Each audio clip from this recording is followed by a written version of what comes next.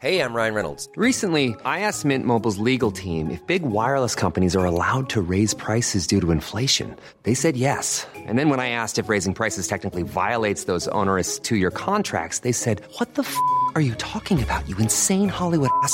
So to recap, we're cutting the price of Mint Unlimited from $30 a month to just $15 a month. Give it a try at mintmobile.com/switch. $45 up front for 3 months plus taxes and fees. Promo rate for new customers for limited time. Unlimited more than 40 gigabytes per month. Slows full terms at mintmobile.com.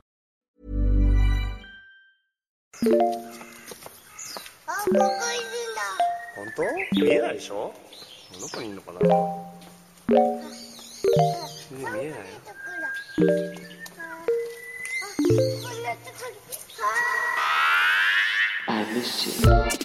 What's good, Internet? It is Friday, June 18th, and you are listening to Waypoint Radio, episode 403. I'm your host, Austin Walker, joined by Patrick Klepek.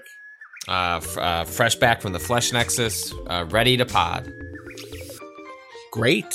Rob Zachney is here. Reconsidering that. Yeah, same. Same.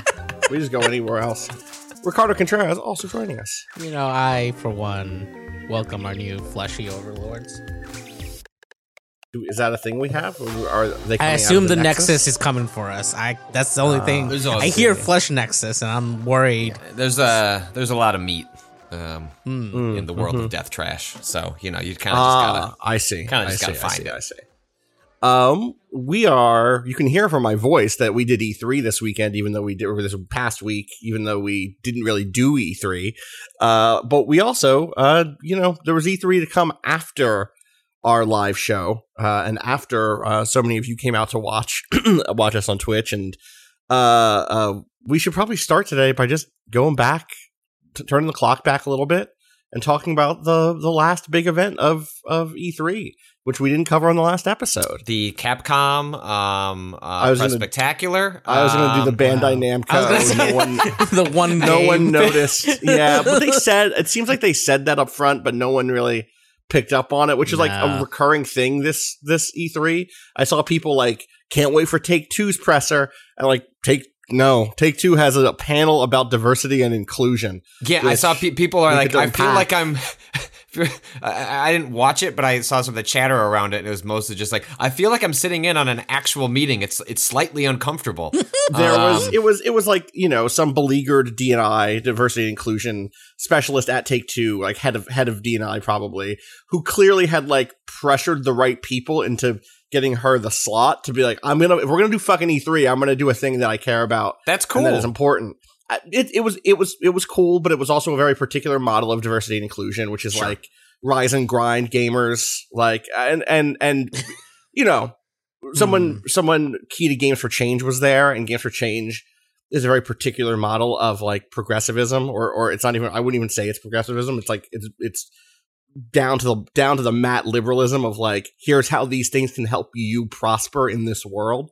Here's how games can teach us to make individual actions. I just mean relative to the commercial environment. Yes, propaganda of E3. That is all right to have a little bit of that. We can find our allies in the trenches. Do you know what I mean? But yeah. But know what it is going into it. Do you know what I mean? Right. Compared to many other showcases, yes, absolutely. But that communication did not come through, I feel. Well, and no, it's just like, I think they wanted just to be able to say, cynically, it feels like E3 wants to say, yo, we got Take-Two. They're here. Yeah. Totally. No BioShock. Well, and then what happens is a lot of sites that are not read in on what every event is going to be are like, well, what the fuck do I write in our E3 guide? I guess Take-Two's going to be there. Who's Take-Two? All right, Take-Two. They own 2K Sports. They own Rockstar. Maybe Rockstar will show something. And you write that in your little blog because you got to write something because it's your job to turn in however many, words of content that in that article. You don't want to just publish the schedule. And next thing you know, you have people being like, where's GTA 6? And it's like, GTA has never been announced at a announced E3. here at the end. And one more thing, at this diversity panel, we'd like to introduce the first teaser trailer for Grand Theft Auto 6. Unbelievable. Why make a Grand Theft Auto 6? You don't have to. I don't. They could just coast on GTA Online for another 20 years and be just fine. Yep, totally. Okay. We should talk about the thing that we are dancing around. Like, Capcom showed stuff that they had announced they would show. Nothing new. That was fine. I will say, just the one thing about the Capcom was the Resident Evil Village DLC, which I think that's true. And was specifically cool about it. It is that it seems like it truly. They said, "Hey, development has just started," and prior to release, they didn't announce a season pass. They didn't do DLC. Like, they were very specific on, like, "Hey, we made the game. Here's the game." And part of that seemed to be a response to the fact that they sort of have like a pretty well-oiled Resident Evil machine up and running, where they can release a new one every year, and so you don't necessarily need to do the season sort of like pass model that is kind of sustained AAA games when they're trying to operate 2 or 3 years in between big installments. Because by all accounts, there's supposed to be another, not an RE9, but like a big Resident Evil Revelations 3 equivalent next year. Anyway, it's all to say, I didn't particularly care for the DLC of Resident Evil 7, which really felt like it was developed like before people played the game, and you had a good understanding of like, what did people respond to? Like, what did they find interesting? I mean, the fact that Chris Redfield is the statue inside the RE Village Collector's Edition box probably tells you something about what they thought people were going to respond to in that game. You know what? They were wrong. No one gave a shit about Chris, and people cared much more about the tall vampire lady. And so I'm just glad that if they're going to go down this path, it's happening with like a full perspective of what people enjoyed, didn't enjoy about that game, what they responded to. Doesn't mean the DLC will be good, but it does. I like the fact that it's being made like sort of like concurrent with the fandom, as opposed to trying to throw darts at a board, or what people are, because you can't know. That's not even necessarily a cynical thing. You just can't really know necessarily what people are going to glom onto, and so I'm excited to see what they come up with. Totally. So beyond that, the Nintendo Direct was the big one. I think that we just straight up, I guess, Patrick, you and I went over to the Nextlander stream. You can go to the Nextlander YouTube to find us. That VOD does exist. The call was made to allow that. I guess we should say, if you didn't watch it somehow, you missed things like roughly 30 minutes before. Well, this happened a little before that, but maybe an hour or so before the Nintendo Direct was to start. Nintendo of Japan put out a tweet entirely in Japanese, basically saying, translations, yada, yada aside, like, hey, like, don't stream this, like, don't co-stream this, like, this is our thing, stay away. And there was no, like, companion tweet or clarification or statement from Nintendo of America or Nintendo of Europe. It is not uncommon for the Japanese sides of various Japanese companies to take harder lines when it comes to streaming, copyright infringement, let's plays. Like we a lot of Japanese companies do this dance very awkwardly. I like, as an aside, like I remember Atlas specifically in the past has had like let's plays, copyright stricken by their Japanese arm, and then they're like, "Hey, let us know. We'll get that lifted." Like on the U.S. side, it's like that's right. Maybe not how that should. I mean, it's because they're operating with bots that like just sweep through and strike that stuff. Anyways, no one was sure quite what to do, to the point where you had Twitch, official Twitch, like through like their Twitch gaming channel saying we were going to stream this. Now we're not, because it wouldn't make sense for us to stream something that we don't know if the rest of our audience can do anything with. I sent an email to Nintendo, who I was in conversation with regularly about a Metroid Dread event that I was going to be attending that evening. And I was like, hey, like, what's up with this? Can we, like, I'm about to go live. And they're like, yeah, check in with Nintendo. No, nothing came back from Nintendo. My response, which I said public at the time, was I believed this was a not miscommunication. This was, the Japanese side of Nintendo doing what they do, along the same lines that a lot of other Japanese sides of these companies frequently do, but that Nintendo of America or Europe did not want to openly contradict that side of the company, because they tend to actually follow in their stead and just sort of like massage the other bits where they can, and that nobody was going to see any legal repercussions. But I didn't blame folks for not wanting to take on that liability, to the point where it's like, well, we decided not to actually stream it out ourselves. We had Nextlander host it, and then we, at like the last possible second, it was like, all right, whatever you guys want to do, let's turn it on. Vice has more or less kind of told me they'd prefer we didn't post it like ourselves to avoid legal liability because corporations are skittish about that stuff. But as I predicted, nobody got like banged up with anything, and it was all kind of just Nintendo trying to get to the other side of the Direct and be like, oh great, we got that over with. We're not, nothing's gonna happen, to the point where I like followed up afterwards in the same email chain where I was trying to get clarification on this, and also like getting like details about embargoes of Metroid Dread thing. I was like, hey, what's the deal? Could I get some sort of formal statement on like what happened here? Skip over that. Go to a different part of the email chain. Nintendo responds with, and here's your details about the Metroid Dread embargo. I was like, oh, okay. I see. And this is coming from like this person I was talking to is like a PR person I've known for decades. And I was like I know it's trust. I know it's, you're not, you saw my email. So anyway, that's the setup. You can just miss that. Yeah. I get what you're putting down. I won't pick it up again. I get it. The message is taken. You're not going to respond to this. And then we got what I think is a damn good Nintendo Direct. Hell yeah. I think all the way through, really cool stuff for a lot of different folks. So a couple of absences, like I said on that stream, no Animal Crossing stuff. So if you're the beleaguered Animal Crossing fan, you at this point must feel like you're just on the loop. And welcome to being a Mario Maker fan. Isn't it nice when Nintendo selectively and oddly chooses its live service games to support?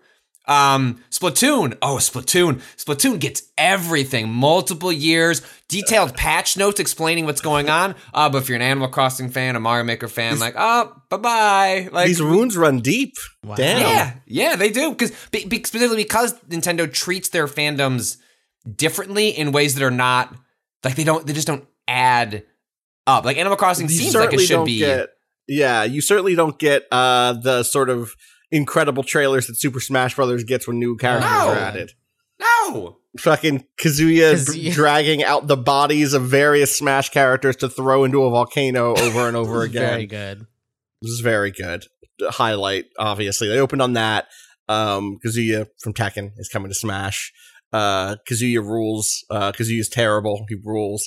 That'll be a fun character to add. Yeah. Then we got a bunch of stuff that's like, a bunch of stuff is coming to Switch. You already know all this stuff. The Life is Strange games, 2 Point Campus. I guess Guardians of the Galaxy, which will be cloud streaming on Switch, is like an interesting news item. But Go ahead. You go ahead. It seems to speak to the fact that they Nintendo is recognizing that they're going to have to start approving more publishers to, Hitman came out earlier this year on cloud streaming, but whatever Switch Pro comes along is not going to suddenly make it commiserate with, a lot of these consoles. And so I'm not surprised that they're just going to sort of rip the Band-Aid off on this and let more folks do that, which is smart. And that stuff works well enough that if the Switch is what you have, like it'll be a totally fine experience. I'd say also worth noting in that big kind of block of games that were just announced is Fatal Frame Made in Blackwater, which was a Wii U Fatal Frame game that also was coming out elsewhere, not just on Switch. But that announced came through this. So Nintendo took control of the Fatal Frame franchise in the Wii era. Like, just, this is ours now. Like, we're like, and they made those partnership deals, basically. They didn't literally buy it. They just... No, I can't remember, but it became a Nintendo exclusive. Right. And then they just stopped, they scooped up Fatal Frame and then stopped releasing the Fatal Frame games outside of Japan. Just said, what would be great if we took this renowned horror IP and it's ours now, and we're one of the biggest companies in the world, but also it's only going to come out in this one region. Very odd, but I don't know what they were doing with a horror IP in the first place. In the first place, yeah. That game came out to Wii U here. It just came out late, and then that was kind of it, if I recall. Oh well. Anyway, that's out now. That game, it's not out now. Sorry, but it's being remastered for Switch and then some other stuff. I remember thinking that game was okay, maybe not as good as the earlier Fatal Frame games that I'd played. But not opposed to that dropping. And then I think. We got into some of the more exciting things, so like new titles from Nintendo or, exclusive to Nintendo stuff. New Super Monkey Ball, Banana Mania. I saw someone float the idea that Mania could become Sega's new word for like retro, like bringing back a franchise in that way, because we got Sonic Mania a few years ago. Sure. Are we going to end up getting Phantasy Star Mania? Are we going to end up getting Shining Force Mania? Who could say? Shining Force. Super Mario Party Superstars is a Mario Party game that just has a lot of old Mario Party mini games. That was my read on that. Is if I missed anything about that, then I'm sorry, but I think that's kind of what it was. Yeah. I'm going to do other smaller things. We already knew Mario Golf was going to be there. Obviously, we already knew Monster Hunter Stories 2 was going to be there. Another thing that had already been announced, but we got some gameplay, especially in the Treehouse segment, with Shin Megami Tensei 5. That protagonist looks sick as hell. I mean, all of the characters look sick as hell. It just two hot people of different types of hot people touch hands like Adam and the Creator, and then they become a third new type of hot person. Yeah. And then they fight and or negotiate with demons. It looks sick. I'm excited for that. I also really enjoyed that. I mean, everyone gets horny for everyone these days, but there was seemed to be like a large sort of like, well, who gets to be horny for this character? Like, is this everybody? Is this everybody a dude? Is this a girl? Shut the like fuck up. The Persona series are often have androgynous characters, and then everyone just decided, who cares what they are? We're all hot for them. If you were attracted to this person, you are valid 100%. I don't give a fuck. So everyone in the world is the Olive Garden of horniness. Yes. In any case, other shit. We already saw Mario and Rabbids, which was kind of like the same trailer, and now I think we can get into some of the newest, all the shit that is like truly like what. Metroid Dread. You already mentioned it. What? Metroid Dread. Another fucking Metroid game, a real Metroid game. A real. Do you mean Metroid 5? Was that what it said for? Or say Metroid 4? Yeah, I can't recall. No, this is Metroid 5. They're 5. Yeah.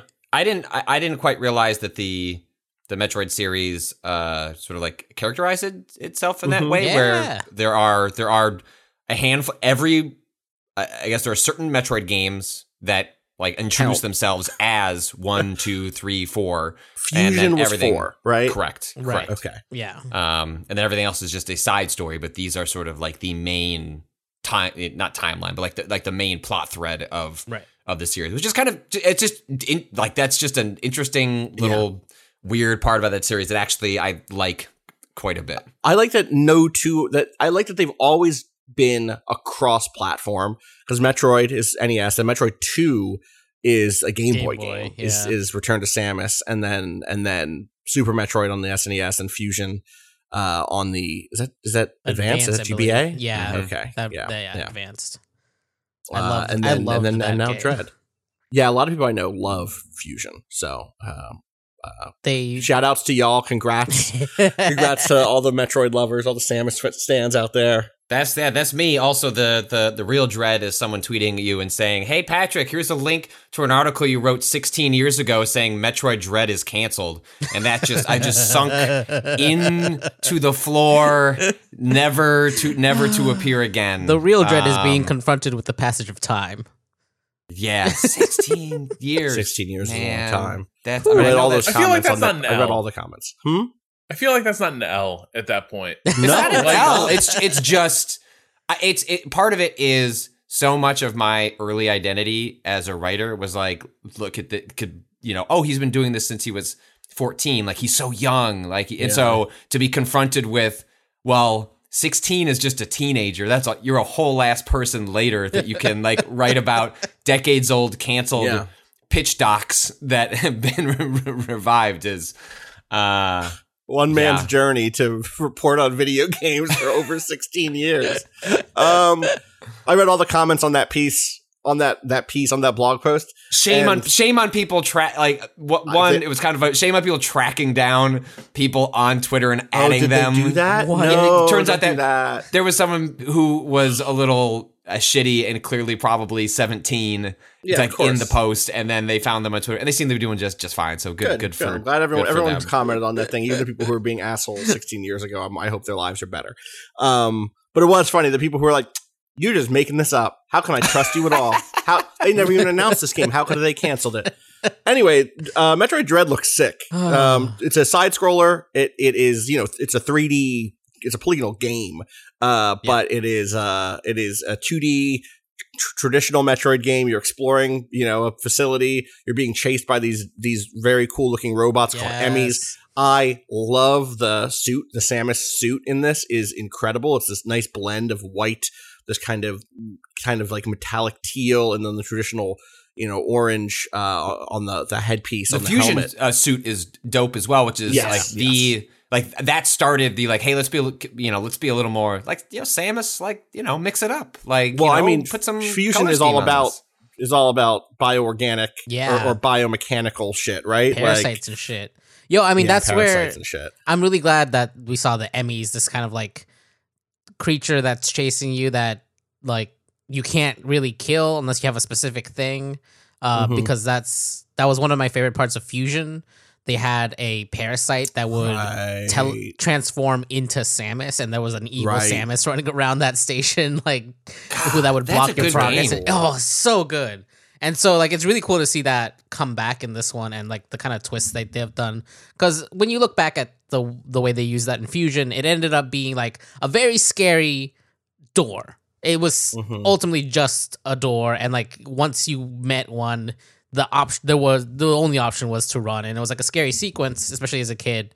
But in this one, it feels like there's a little bit more of that chase element where you can choose different paths or like kind of loop around the Emmys and things like that. Like there's a little bit more to stealth. You can kind of like interact with them, and they, I was in a private meeting with Sakamoto, the kind of like series producer for a number of decades now.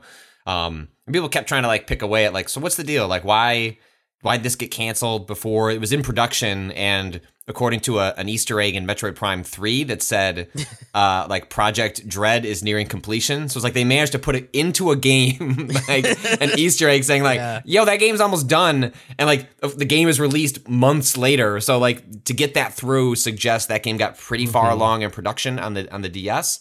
And Sakamoto like wasn't like, I'm sure he's a nice person, but he's a terrible interview. He's like, it's very difficult to get like a lot of quotes out of. The answers are always very vague. Japanese interviews are difficult. I've talked about that in the past, but he in particular is a challenge to get like really good quotes out of. And so people kept like coming around to different versions of like, so what's the like why like why revisit? And the best I could sort of like surmise from a lot of the dancing around it was like kind of alluding to what you were saying, Kato, like how if you're going to introduce like a scary like AI character that's supposed to be like a kind of a nemesis, sort of a chase type, like the gimmick was kind of given up pretty quickly in that game because there just wasn't much for them to be able to program the character to do. Right. Whereas in this, you can see like, 16 years later, 3D, higher specs, there's just more you can do with the AI enemies. And so you can actually make them intimidating and scary. And also you have all these different mechanics where they can kind of like get up on you and you have to hit like the B button to like counter them at the last second so that you don't die. Like I guess that's the impression I was left with was that when they were trying to figure out a way to make that work, that's like kind of the wall they kept butting into. So that like a large parts of this game are probably maybe not exact, but like thematically similar to what they were going for, but that they were finally able to sort of kind of create the enemy AI in a way that made them satisfied for how they wanted to approach it. I would definitely recommend people check out, if you watch the Nintendo Direct stream, go watch the like high res YouTube archives. Like there is a nuance to the art style that is definitely not present in the compressed stream. And so if you go watch the high quality version of that, it looks sharper than even the impression I was given watching that on the Direct. Likewise, if you want to see more of it, you can watch the Treehouse streams. There's 2 Metroid Dread Treehouse like playthroughs. Obviously, if you're a serious fan, I could also understand not wanting to see anything else about this game until it comes out. But from what I saw from those streams, they looked very good. I'm also go ahead. I was gonna say I'm also really excited about the movement stuff that has changed. Movement in Metroid games has always been this kind of slow ramp up of like you're really slow at the beginning, but then you get movement abilities that let you kind of zoom through old stuff as you backtrack, which was always a really smart design that started kind of in Super Metroid, mostly with like the like Uber Dash or whatever. I forget what it's Super actually. Run, whatever that's called. Yeah. But now, like in general, the whole thing is faster, and you have this melee ability that kind of let you you can keep moving, and it's kind of like a dash forward too. Which I think is interesting, and so I'm curious to see whether also or not that counter, right? Yeah. There's like one if you're like getting hit, you can like counter it things, and so I'm curious to see how the ramp up from that feels. Like, do you get even faster than that? Is there a super run still? Like, that'll be interesting to see. But I'm really turn curious into how it a feels ball. Like. No, you slide. There's the slide, which is cool. I like the fact that I think that's a smart design choice from a like momentum perspective, because often, if you're building a game around like enemies chasing you, like having to turn into the ball, and then like it was more difficult to maintain the momentum like from standing to ball to go forward than it is to do the slides. My guess is that mechanic still exists. It will just be they've just kind of like formed it under something else. And also this seeing all this just makes me mad that when that the very well liked Metroid 2 remake that the same team, Mercury Steam, did some years back for the 3DS, like that was the point where I feel like it came out around the time the Switch did. Like I might be getting the timeline slightly mixed up in my head, but it was out. I remember thinking like, why isn't this on the Switch or something? Or why didn't it make the jump? And I didn't play it, and probably would have. Yeah, exactly. I think right, and because I think that was the point where I've got my Switch. You know where my 3DS charging cable is? Who knows? Like that has been lost to time. But playing this September 2017 is when Samus Returns drops. Right. Yeah. So that is post Switch, firmly in. Well, of course they'll just re-release this on Switch. I don't need to play this now. They're clearly not going to do that. Because DS games are just more of a understandably a challenge. But boy. That was a beautiful port, though. Like that was a gorgeous game, and it's just weird they never did anything. Yeah. This whole series, and I said this on that stream with Nextlander, is one of the things that I like on my shame list, because I've never played a Metroid game. Whoa. When I was a kid, when they were first coming out on the NES, the SNES, the Game Boy. I like went over my babysitter's house. I've said this before, but I had a babysitter whose brother was way into games. I mean, the whole family has played games, but like that was like one of my early video game people who taught me what video games were and like showed me a bunch of different games. And there's someone who ended up like buying a Neo Geo and blah, blah, blah. Right. Worked at the EB at the mall, like all that stuff. Right. And when he was playing, I want to say Super Metroid, but I don't know if that age lines up to when I would have been at a babysitter still. I started staying home alone, just pretty, not as soon as I could, but like, my mom trusted me when I was pretty young because I was a good kid. But maybe it was the original Metroid, and just being scared out of my mind at the strange alien atmosphere, the music, all of it. And so as a kid, I just like, I placed it in that category of game that wasn't for me. And then by the time people were talking about Metroid Prime, and so like, one, I didn't have a GameCube. I've never owned a GameCube. And two, I felt like I couldn't play any of them without going back to the beginning and playing through everything. And so now I'm like, I'm just going to probably play this. It's fine. I get it. Yeah. I've seen these games, so many times at this point. Prime is the series that I wish they would just release a Metroid Prime collection for me to play all of those, because I think it may be the case that, you'll get, different, like, and I am a big, Metroid, I'm sure I'll get different responses here. Well, people say, oh, but you have to go play. And it's like, my guess is Dread, like, unless you play Dread and you go, you have that response of, oh shit, this has my hooks in me so much that I need the to genre. Play. Well, that's what I mean. Right. So that's right? that is part of the issue, I think, of where Metroid Dread will inevitably scratch a Metroid-style itch, but also there are so many other games that scratch that itch that it doesn't. One, that's part of the reason probably that they don't make them as often as they do, because like the ecosystem is fed by so many other games that it makes some level of sense to only release one of these like in a great long time, so they stand out. Given that like it's the rare game that made like a genre to the point where people just named it after it because they couldn't come up with a better naming scheme. But Yeah, like but the Prime series is so fundamentally different while retaining a lot of the DNA that I played 1 and 3 are like games I adored. I bounced off of 2 as like when I was younger because it was a more challenging game, and I don't know, for some reason I just didn't get into it. But I've always wanted to go back and play that second one, and because those really are just such a unique. Watching them so successfully do what they did with like a Mario or a Zelda, where it's like, oh wow, like you did it, like you brought it here. And it's different, but also it's a really wonderful series from top to bottom. See, but what if I instead just throw myself at Metroid and become a Metroid guy overnight? Yeah. You throw yourself at Metroid. I'm going to throw myself at Kirby, and we'll just meet on the other side. Are you playing Kirby? Yeah, I'm thinking about it. Hell yeah! You've never been a Kirby person. No, I've like played a couple of Kirby games, but then I watched 5 minutes of a Kirby lore video and went, all right, you've whet my appetite. What if I just started from scratch? Yeah. Because it was born out of me asking if the Ratchet and Clank games were like one of the longest, was it the or one of the longest running like platforming action yada yada series that took its mythology seriously. And there were a lot of people holding up their hands and say, hey, pump the brakes. Sir, you have not looked into the Kirby franchise, and I'll have you know, sir. I mean, you gotta put some respect on Sakurai's name. That's Iwata.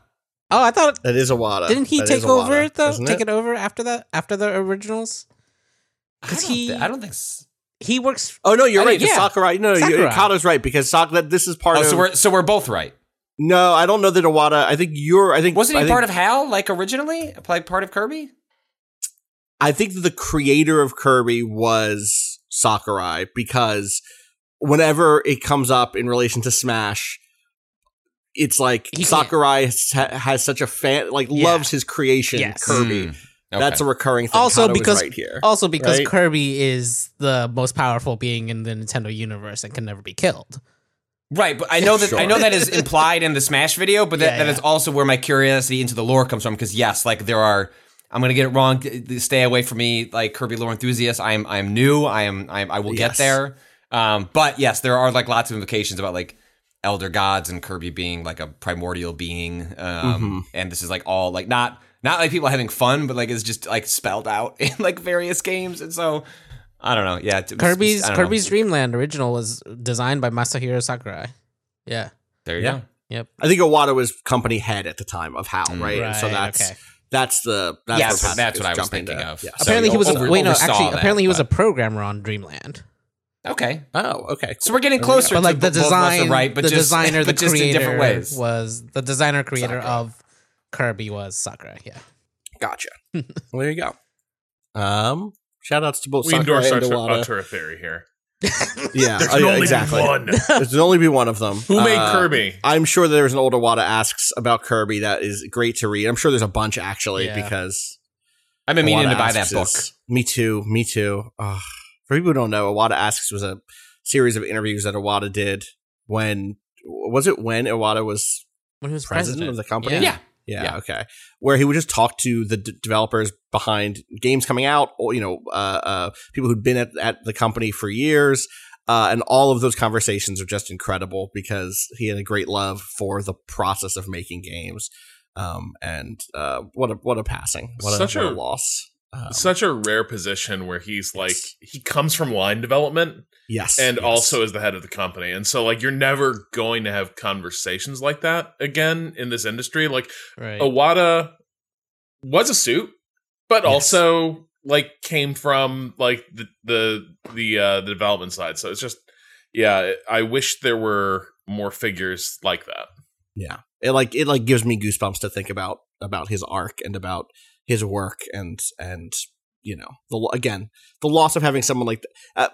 The era that he presided over in Nintendo is so strong and so unique because of the type of guidance he was able to give that company and like allow people to take weird risks with game design. I don't know that we see. I don't know that we see some of the stuff that Nintendo's done over the last decade without even without like the lasting legacy of his work. Getting choked up thinking about Iwata. I would close this window so I don't look at these old Iwata asks anymore. Other Nintendo stuff. We cry. Yeah, right. We should keep moving because we talked a lot about Metroid Dread. Wait, did you actually see it? Was that playable? Was that no? It was not a Nintendo like solution. No. In fact, like they like deeply annoyed at like they did it over Zoom or like very clear, like so compression can't go faster than 30 frames a second. Please keep. Could you full screen it? Please, God, please full screen it on your monitor. Like, don't put it in a window. Yeah. No, I didn't see too much other than what people had seen through Treehouse. If you want Maddie Myers did a write up of like the best parts of the like Sakamoto quotes. If you go Google, shout out to Maddie. Her name over at Polygon. She wrote. I saw her publish that this morning. So if you want and there's not a whole lot else to say other than I guess the last thing we could before we move on is that what's interesting is that they have said this is going to be maybe not definitively till the end of time, but they want to bring to a close the like Metroid like creature saga. Like that is going to end with Metroid Dread, implying that Metroid Prime 4 will be something different. And whatever Metroid 6, those are prequels technically. Yeah, but I guess it would be sort of odd to like, hey, announce like we're done with these Metroids, get them out of here. Metroid Prime 4. You know who's back? Actually, that'd be a very Nintendo thing to do. Yeah. Would be to say we're done with these Metroids, except we were talking about the other Primes before, and I just kept thinking, I hope that part of the reason 4 is taking a while is that they're secretly remaking 1 through 3 for the Switch. Like they're not ahead of time. I know they're No, stop. I wish. There's no way. It's because they canceled the game and started over. Right. And that Switch like remaster at best is just sitting. Like one of the things that Nintendo does these days is they finish things and sit on them. And so this Metroid Dread, like the file size is already out. That game seems to be done. Like they're just sitting on it till October. Right. So that's just. No, they're not doing. No. Imagine a world. You see what they did to Mario 64? Nothing. Jack shit. Like they. I wouldn't even mind. Don't do anything. Just release it on a thing I could play today.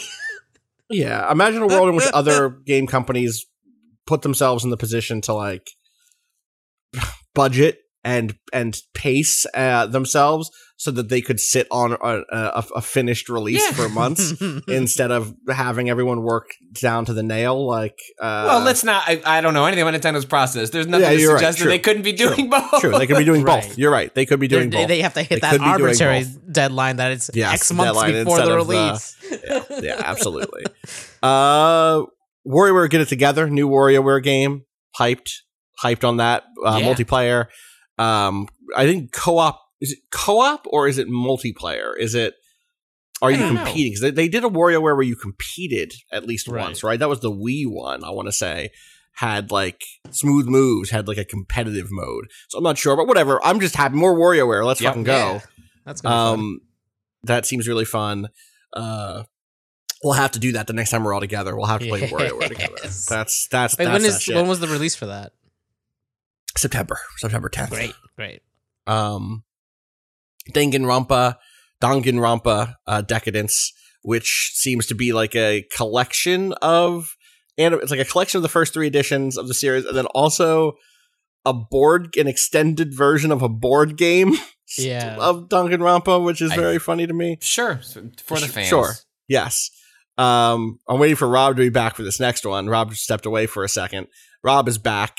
We also had Advance Wars 1+2 Reboot Camp. Yeah. Advance War fans from Way Forward.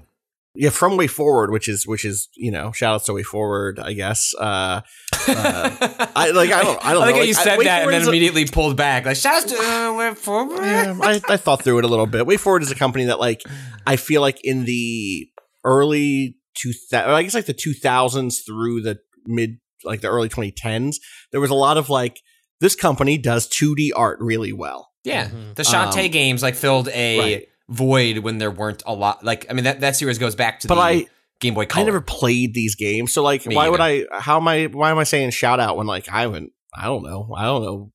But shout out to, I did play Advance Wars 1 and 2. Yeah. And it seems, given their propensity for good 2D animation, that WayForward could make a good one of these, or a good remake these. Well, are any of us Advance Wars people besides have played these games besides me? Yeah, I played. Rob, I really want you to try some Advance Wars. Yeah, Kata, you can speak to it. That like there is, it sits in a weird place, I think, mechanically among tactical, strategy games, because it's small maps compared to a lot of things. Right. It's a single board basically.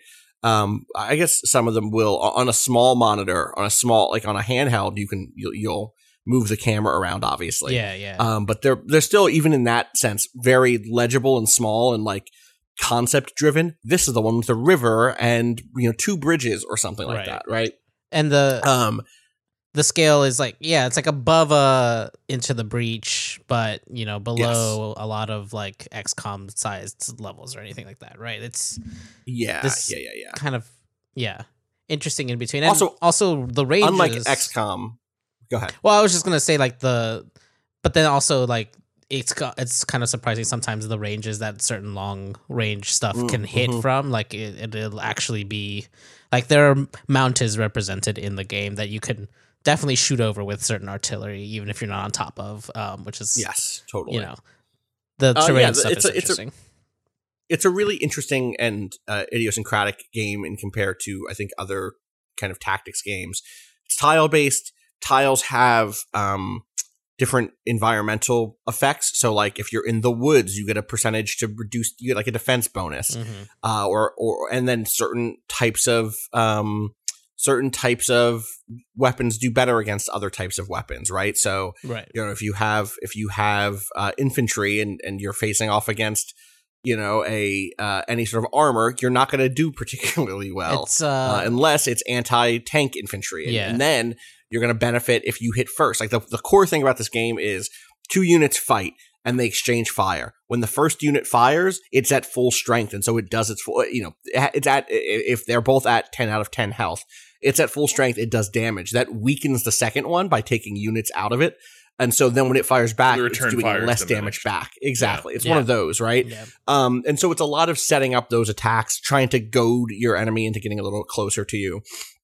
I will say it is one of the rare tactics games that feels like you're playing against another player historically for me, because the AI is able to make smart decisions about what it's doing, because it's such a tile-based, codified, here's what an optimal play looks like thing. In fact, I would say the AI can sometimes be harsher than a real player, because real players make mistakes or get ideas, capital I ideas, and try to pull some shit off. And often that doesn't work because they're playing into the open or whatever. I think that these games are really fun. I'm glad that people are going to get a chance to play them. I hope it means a new one of these is coming. There's also your commander abilities that can kind of swing things a bit wilder than I feel like a lot of tactics games allow for, like, because they're usually map spanning instead of tied to a single unit or a single like area. But also the thing about them that's so interesting is like, that's the only thing. That's like the only thing that really separates out your like faction. I mean, I don't know. Are there? Does like Black Hole have unique? Black Hole has some unique. There are like units and stuff, right? Each commander has passives too. Right. But that's what I mean. It's like the commander is the thing that separates one group of infantry from another group of infantry. But this is not a Fire Emblem game where you have. I think where you have a bunch of super distinct characters. Yeah, no. Yeah, that's what I was thinking, right? Black Hole would be the one that would have has like special some stuff. Unique. Yeah. Because I mean, that's narrative most of the time, right? That like, oh, they are the ones with the super weapons, the strange, sci-fi stuff. Yeah. But I think that's one of the things that's interesting is you're making units on many maps because you're capturing warehouses and producing units in a lot of maps. And so it takes on an RTS flavor in that way, where you're trying to like maintain not just parts of the control of the map, but also maintain production facilities. You are just control of like cities. I forget exactly what they give you, but like there's obviously some maps are just like you have to capture a certain amount of cities and hold them or things, but there's also like a part of a resource management thing there too. They give you money. That's the thing that they give you. Yeah. And also they if you rest someone in the city, they get repaired and I want to say refueled. Yeah, totally. The refueling thing is a thing that I remember being particularly interesting in that game, just because like you could run out of gas in a car and you would have to send out another unit with I think the APCs could refuel or something. I forget which. I think it's APCs could refuel other, right, which was like, you know what? I'm gonna stay out here because I know I can finish this last thing, but next turn I'm gonna be stuck. You know, that was always an interesting tension with those games. I really love these games. My favorite is Days of Ruin, which is, I know, the one that people don't like because it's grim, dark, post-apocalyptic.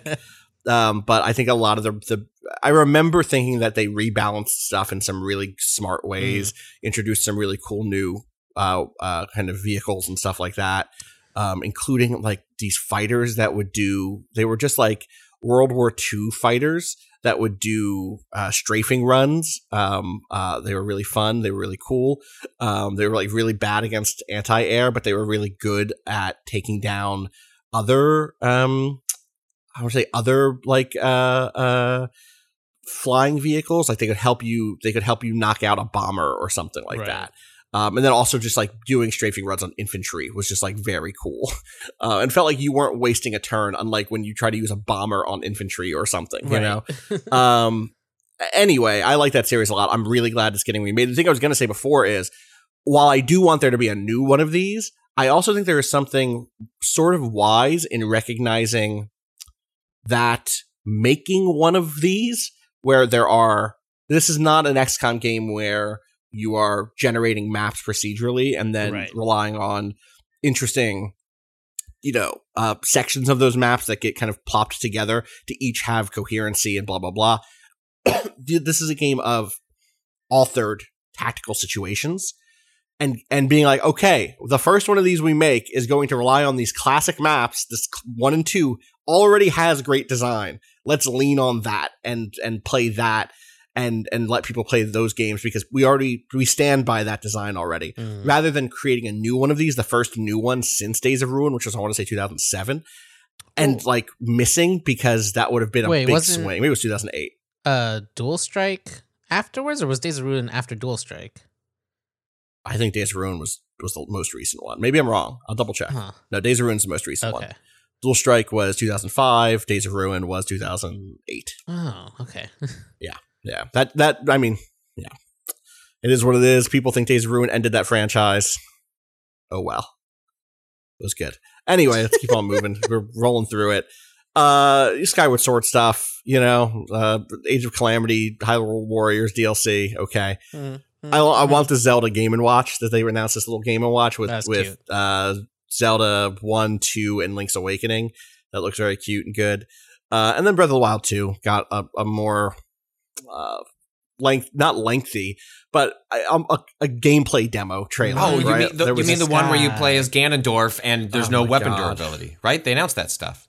They didn't. I know if you saw just Twitter discourse, you might think that was announced.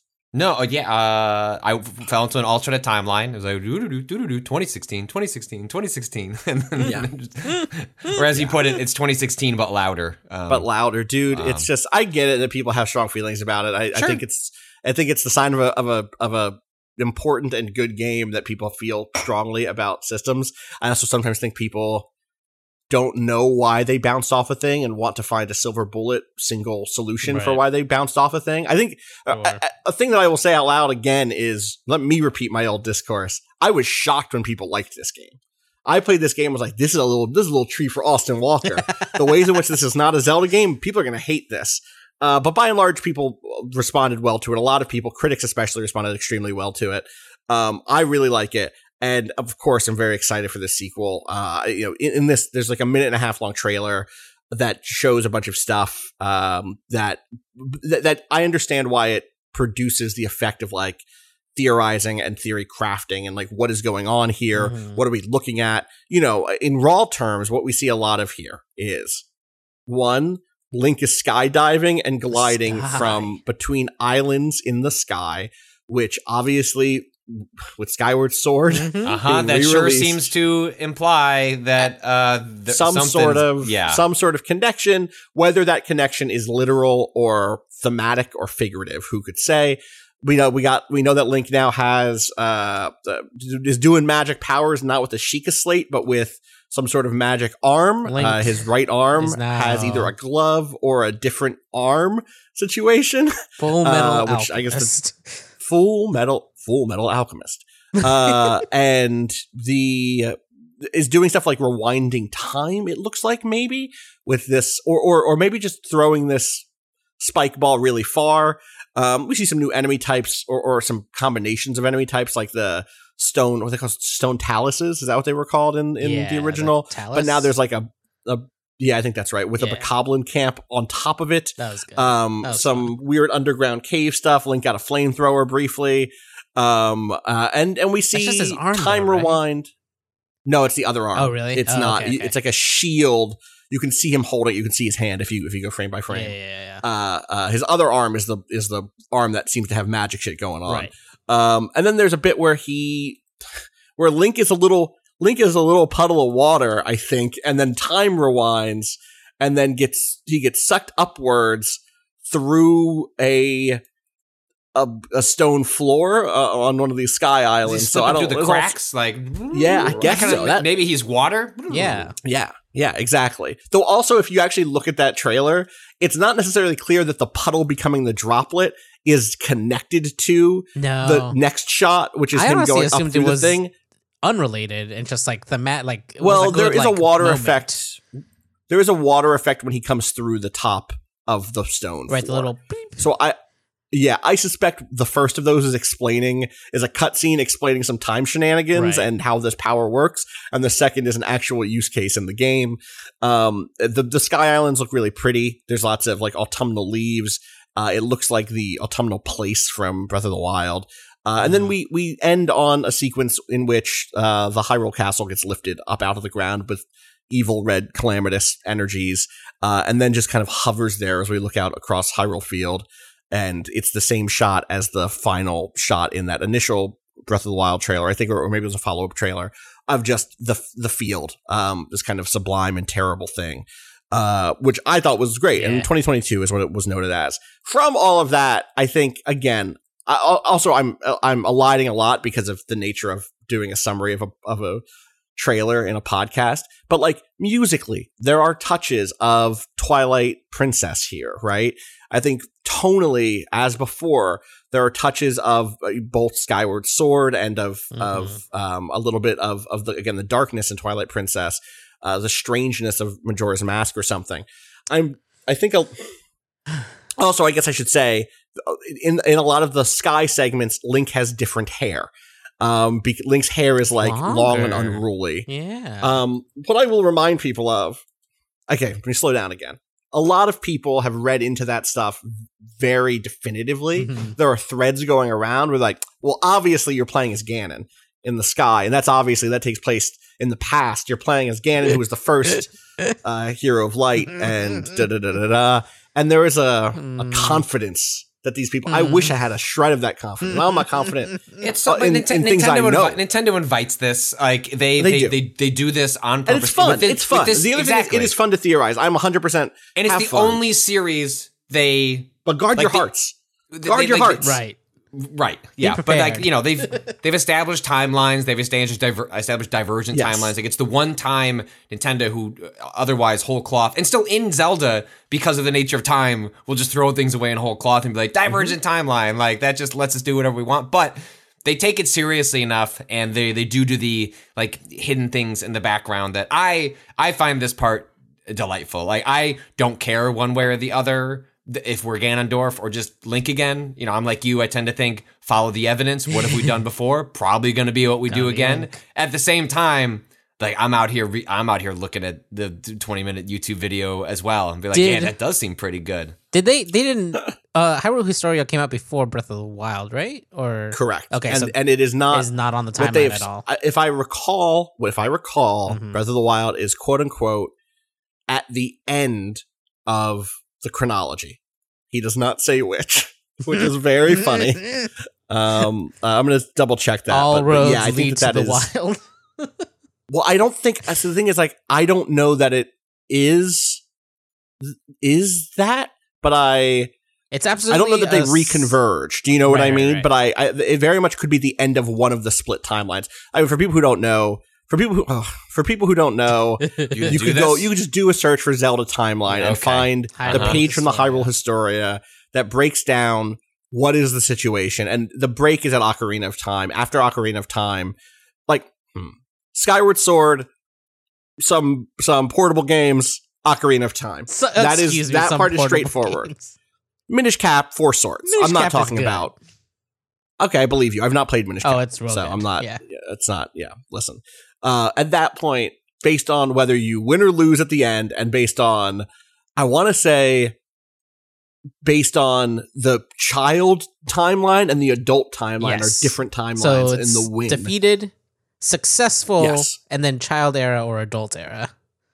Right. Under successful. Exactly. Yeah. Right. And so, like, under child era is Majora's Mask and Twilight Princess. Under successful era under adult era is Wind Waker, Phantom Hourglass, Spirit Tracks, right? Yeah. The Toon Link continuum versus the Kid Link continuum, I guess. I know it's weird that it would be split in that way, but and then the Heroes Defeated is like the NES game Link's Awakening, Oracle of Ages and Seasons, The Legend of Zelda, The Adventures of Link, right? And so it's fun. I think that stuff is fun, but I'm reticent to believe that we'll get any sort of. I think we'll get hints on the way these things are connected, the way that I don't remember, why am I forgetting the name of the sword in I guess the real one is like the Moonlight Great Sword shows up across Dark Souls games, or the sword from this happened to me this weekend. This is very upsetting to me. The Storm Ruler, is that the name of the sword? I'm Googling it. Yes, the Storm Ruler shows up across both Dark Souls and Demon Souls, right? And like, well, are these the same sword? Well, no. But are they? And obviously this is more connected than that, but I think we'll get those sorts of hints. The way, for instance, the Rito maybe changed over time, compared to where they are in past games from here, the ways in which they're connected to other, groups, but I don't know that I'm not particularly confident that we'll get big lore dump about the truth of all of the Zelda timeline. I have like a 5% confidence rate that we'll see like even a segment where we change playable characters. I know a lot of people want long hair Link to be Ganon or to be Zelda. I've seen people theorize that the clips in this trailer where you're just looking at Link in the traditional Breath of the Wild Guardian gear, the blue shirt, the blue tunic, that's actually going to end up being Zelda, and they're just using the default coloration so that you can da-da-da-da-da. And I'm like, again, guard your hearts. You're setting yourself up for disappointment. Yeah. Nintendo Breath of the Wild, to me, I said this to somebody else the other day, felt like a team already finding all of the loopholes they could to shake up a series. And I think there are some things that are just, I feel like they've basically said you will play as Link in the Legend of Zelda series. They're very conservative in terms of that part of the narrative design of these games. And as much as I want them to take a big swing, as much as I want you play as Zelda and Ganon game, because of course I do. Of course that's the version of this that I want. I am not particularly confident that is what we'll see. So I don't know. 2022, that game is out next year theoretically. When? Who could say?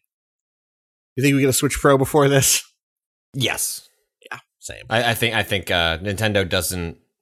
I think I mentioned this on a previous podcast. Like, their internal philosophy is not that they need a big game tied to a new piece of hardware, because they know you'll show up for both. Those are two separate events. So I think that the Switch Pro, or whatever it's called, will arrive probably sometime later this year. And then I would imagine that Breath of the Wild 2 is sometime in that springish time frame. That gives them a lot of wiggle room for. Yeah.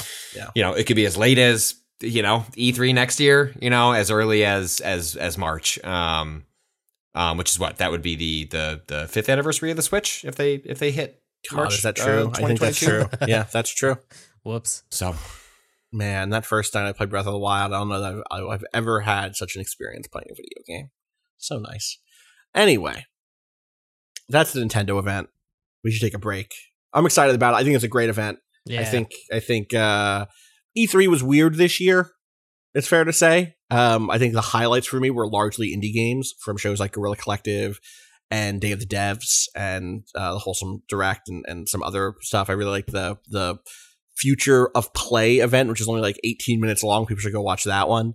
And that stuff was all really cool. I'm glad that today, I guess as of this 2 days ago, the Steam Next Fest is happening. Yeah, you think at one point we could have we get it right. So confident. We get that name right. And the one thing I'll say, I think E3 is a decrepit, version of itself or whatever it was before. But I think things like Wholesome Direct and others, like they rode a wave of interest and got more attention to a bunch of games that. Those things would have attracted audiences, regardless. Like that happens when you get people together doing a thing collectively.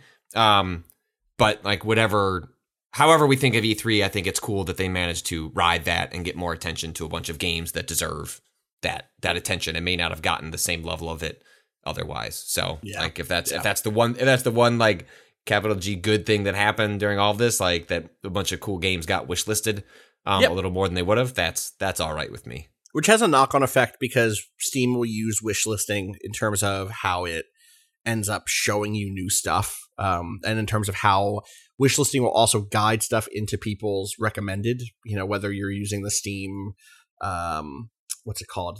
Your here are 10 games you probably don't want to buy, but here they are. Like Steam Queue? Your discovery queue. Yeah, like the reason my discovery queue is probably bad is because I don't wishlist enough stuff to tell it the stuff I want, Also, sometimes that categorization is just like, of course, by genre in a way that is not always, that doesn't map cleanly. Useful. Yeah, exactly. Totally. So yeah, I think that there's a lot at the C3 that I'm still happy with. But and I guess I will say the Nintendo Direct pushed me into this was a pretty good E3 camp. Between that and just like if you go and look at the list of things coming out now on Game Pass, which again, time will tell if Game Pass is sustainable in any real way or if we're at the top of a classic Silicon Valley throw money at it until people get into it and then it never really stabilizes and becomes something that benefits everyone involved. Well, time will tell. It's hard for me to make a confident guess as to whether or not this is going to stabilize the way it seems like something like Netflix has as part of our daily lives, or if we will see a rug pulled out from under us as development teams, start to have to chase certain types of design. We've talked about this in the past. But for now, when I look at the list of just games coming out on Game Pass, which is, a huge percentage of the things shown at the Microsoft event, it's just like kind of incredible what a service or what an offer that is. Mm-hmm. When I can look at something like that Baldur's Gate game that's coming out, or it's not even called Baldur's Gate because it's just Dark Alliance, right?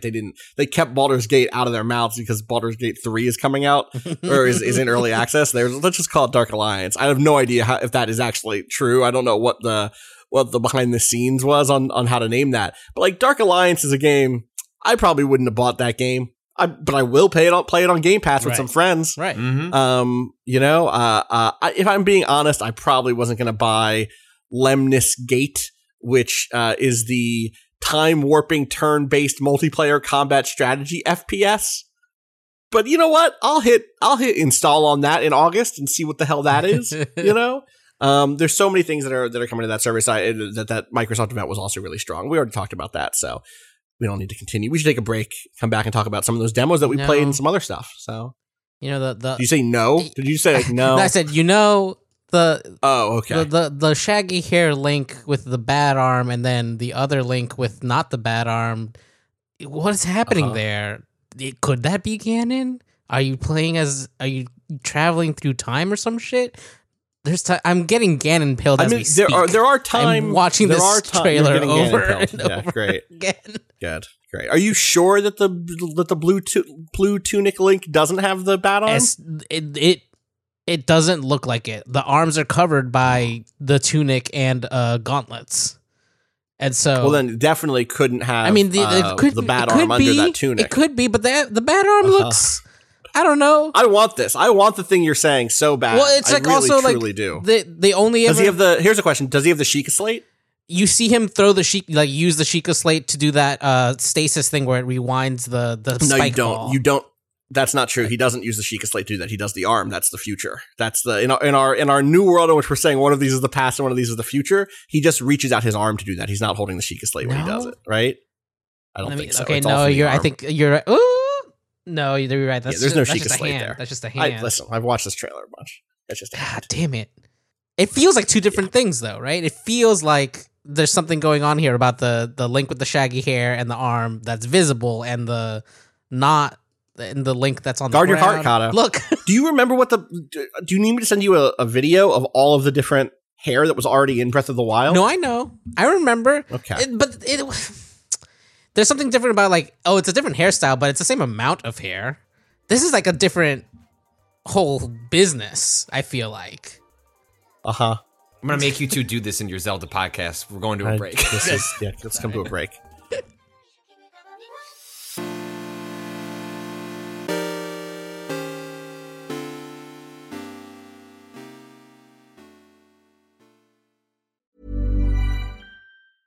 Hey, I'm Ryan Reynolds. Recently, I asked Mint Mobile's legal team if big wireless companies are allowed to raise prices due to inflation.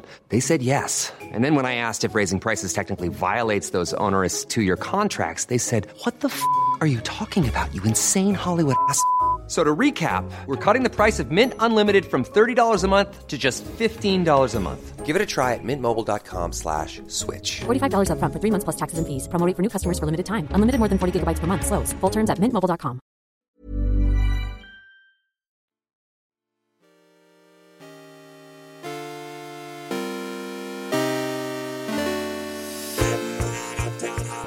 I'm looking at all the different costumes right now, and there was already a ton of costume diversity, but included hair diversity. That's all I'm saying. Yeah, I mean, but you see where the hair comes from in all of these, right? It's up in different ways. It's in different sorts of little ponytails and now buns it's down, and such. And she hasn't. And then it's down but it's down and long in a way that feels like that's too much hair. He got too much going on in the back there. He always had long hair. Does he have a mullet? We played some shots? demos. We all played some demos of stuff. Is there anything non-demo-y that we want to talk about that's like out now for people to buy versus like, you could support a developer? Rob. Yeah, Rob. Hi. Yeah, hi. I've been playing a fairly recently released game. Fuck you, Patrick. Called Siege Survival. The energy. Glory. I want to point. Hold on. I was being sincere, right?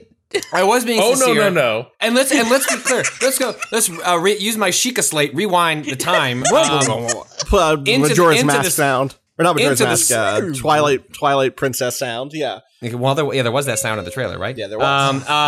Play it backwards or forwards. Into our Slack where we said, "Hey, what are people playing?" So Austin can prep mentally for the podcast. Yeah. And there's transitions and yada. And, everyone does their thing. Rob lists off 3 games, one in which includes an LOL. I don't know what for. He can unpack that LOL for me. But looked like 3 strategy games. And I said, when Rob went home, Rob went home. And that was just like a friendly tease. And then at the end, following up, and something newish. And you even said newish. So just slow your roll. That's fine. We had a lot going on in the last couple of weeks. We haven't always, been talking about all the games we're playing. So please, Rob. Actually, I've seen trailers for the Siege Survival game. I think they've come through my inbox. Tell me, what's up? What are you sieging? You're not sieging anything. You are trying to survive. You're surviving this. I guess that is implied in the title. Yeah. So, this is bordering on too reductive, but I think it's fair tonally. This is Medieval, This War of Mine. Okay, so sure. At the outset of the game, some sort of Viking type dudes come up, like storm the castle, break through the walls, slaughter most of the inhabitants of the city, and then you begin help. A call for help is sent to the main capital or whatever, and you have to help a group of survivors hold out in the castle keep. So you're in the innermost defensive wall of the city. But most of the city has fallen. And so by day, you are hanging out in the keep, and you're building equipment, materials. Again, various War of Mine. So you build a garden plot. You will build a drying rack for preserving food, or turning fibers into rope or something like that. But then by night, you will send people out into the city, and this is where it gets a little bit different from this War of Mine. This War of Mine was very, it was. You walked into different scenes basically, and it was sort of a side scroller perspective. Yeah. This is probably owes a bit more to games like Commandos, like isometric stealth. Yeah. Vision cones, lots of that stuff. And the thing is, time progresses, so you only have a limited carrying capacity, and you got a limited amount of night to work with, and then you got to get back to your bolt hole and get back to base. But as you begin foraging further and further out, it gets harder to make that trek. There's a lot of because the city's been at war, there's a lot of collapsed connections that you have to reopen using resources. And then the other thing is, you're not just building stuff to help your crew stay healthy and fit during the siege. You also have to be repairing weapons and sending medicine to the remaining guards of the castle keep. And so that's kind of the thing is, you have a resource sink there that you have to keep topped up in order to survive the next assault. And when an assault happens, arrows come over the wall. They'll probably damage your guys if they're in an area that gets hit by arrows. Trebuchets fire, huge stones come over. They'll probably smash up some of your buildings. You have a limited amount of space that's safe, sort of in the shadow of the keep wall. But if you're in the middle part of the courtyard, anything you build there could be hit. So you have to watch out for that. And I think it's a good one of these. I think it has the same problems that maybe you if the loop of this War of Mine got a little tired, as you played that, this doesn't solve any of those problems. I would say it's kind of warts and all. I think the foraging, the stealth is probably maybe a little more interesting or works a little better than this War of Mine, but also it may not have as memorable a setting as this War of Mine. You go to different places in this War of Mine, it has there's some places that have a completely different vibe, right? Here, it's all, it's another broken down piece of castle that I'm going to inspect. And so I think that can be a little bit repetitive. Still, it's satisfying in the way these types of survival games are, right? Where it's you're going out there and you're thinking, what am I going to upgrade to play more efficiently? Do I need these resources for upgrading my infrastructure for holding out, or do I need to put this directly into the hands of soldiers or into the mouths of my survivors who need to eat and keep energy levels up? Because they are they have many different meters, right? So they get thirsty, they get hungry. You got to keep them all topped up on rest and supplies. Otherwise, they will just drop dead from exhaustion. So they can only be pushed so far. It's cool. There's something so compelling about these types of survival games. You even if you're not having the best time, where it's oh, this is amazing. Something about the arc of oh, I need to go out and hoard little supplies. This does that really well, and I'm enjoying it. Awesome. I want to imagine that like you're playing this game and it's somehow also connected to a Chivalry 2 match that is happening beneath it, where there are just hundreds of people just lopping off their arms and heads. While our castle was defended by you for sure. Patrick was kind of good at Chivalry 2 off the cut, like just right away. Up until the moment where I had to pick up and do an objective of like, I remember Rob very specifically calling out me accidentally picking up like a pile of wood to create, I believe, a ladder, and I just chucking it at the ground. I will also say though, in what world do you have a piece of ladder that's 2 steps? And we're like, we're gonna bring little tiny fence-sized pieces of ladder over to the wall and like assemble them. What? No. Yeah. That ain't how ladders work. We should play more of that. We should play that with a group. That seems very fun. Yeah. We did for people who missed it. We did a little bit of that during our E3 event.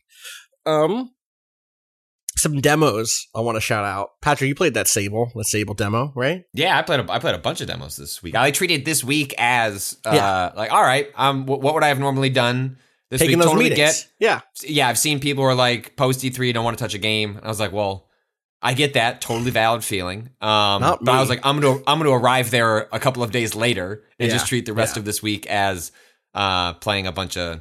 There's a bunch of great stuff on Steam now, and then also a bunch of stuff on Xbox. But I think you and I have been playing a bunch of these. And we should. Sable Xbox. is on both Xbox and on Steam. It's on Steam also. Okay, cool. Yeah, because I played it on PC. Sable is a game that I first played a few years ago at a Judges Week event. It was very raw. It was, wow, we got the tech working. We got some great visual design. We don't have frame rate yet. The frame rate where it is now is much better than where it was when I first saw it, which I know some people are like, people on PC are like, unlock it. It's at 30. I want it at 60. Let me go as high as I can. But compared to where it was when I saw it years ago, much better now. Well, it's interesting because it has, even on Xbox, like the Series X, it's locked at 30, but it does kind of I don't know what the technical term is, but like, I know this is popularized in the imaginations of people because of a movie like Into the Spider-Verse, where like the animation isn't completely smooth. Like it looks like it's skipping frames to a certain degree. And like, that's a lot of what's happening in like the animation of the main character. So it creates like a weird brain loop of like, it's an extremely smooth locked 30, but also the animation, it isn't completely smooth in the way that we've been accustomed when we say, oh, a game looks like a cartoon, right. Yes. Or looks like an animated show or a graphic novel or like whatever. Like this aesthetic is playing in that same space, but then it's also playing with actually the amount of it's intentionally not as smooth as it could be on the animation front because it's trying to evoke a certain atmosphere, like what I think is really effective. And look, if the game comes out and it caps you at 30, like there'll be a mod. I promise. 2 seconds later that lets you unlock that INI file somewhere you can edit. Yeah.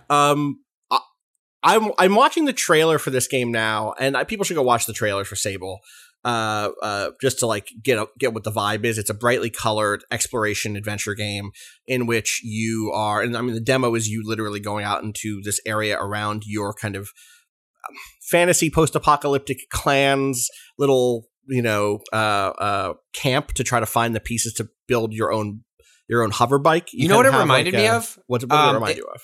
It felt like, people always say like, oh, the Star Wars universe is so vast. Like, it would be nice if you spent time in the places that weren't about these great, escapades of the Jedi. This is just your Sable. Sable feels like I'm just on a desert planet. Like it feels very Star Warsy in the way that there are crashed starships that you're like pulling, pieces of junk off of. There's like a line in the game that was like very good of like, building new from the old, or I'm butchering the well-crafted line, but like something like that. And it definitely felt like I was playing, like it had a strong like lived in Star Wars vibe to the game, even if you'll find like old, there's a dam that you go to that looks like that literally does just look like a Star Wars shield generator, with kind of huge, like kind of circular discs. There's really cool, just really great looking stuff. The thing I was going to say is you can go watch this trailer. The trailer is beautiful. I've seen this. I've played this game before. I've seen trailers for years. I was watching GIFs of this forever ago.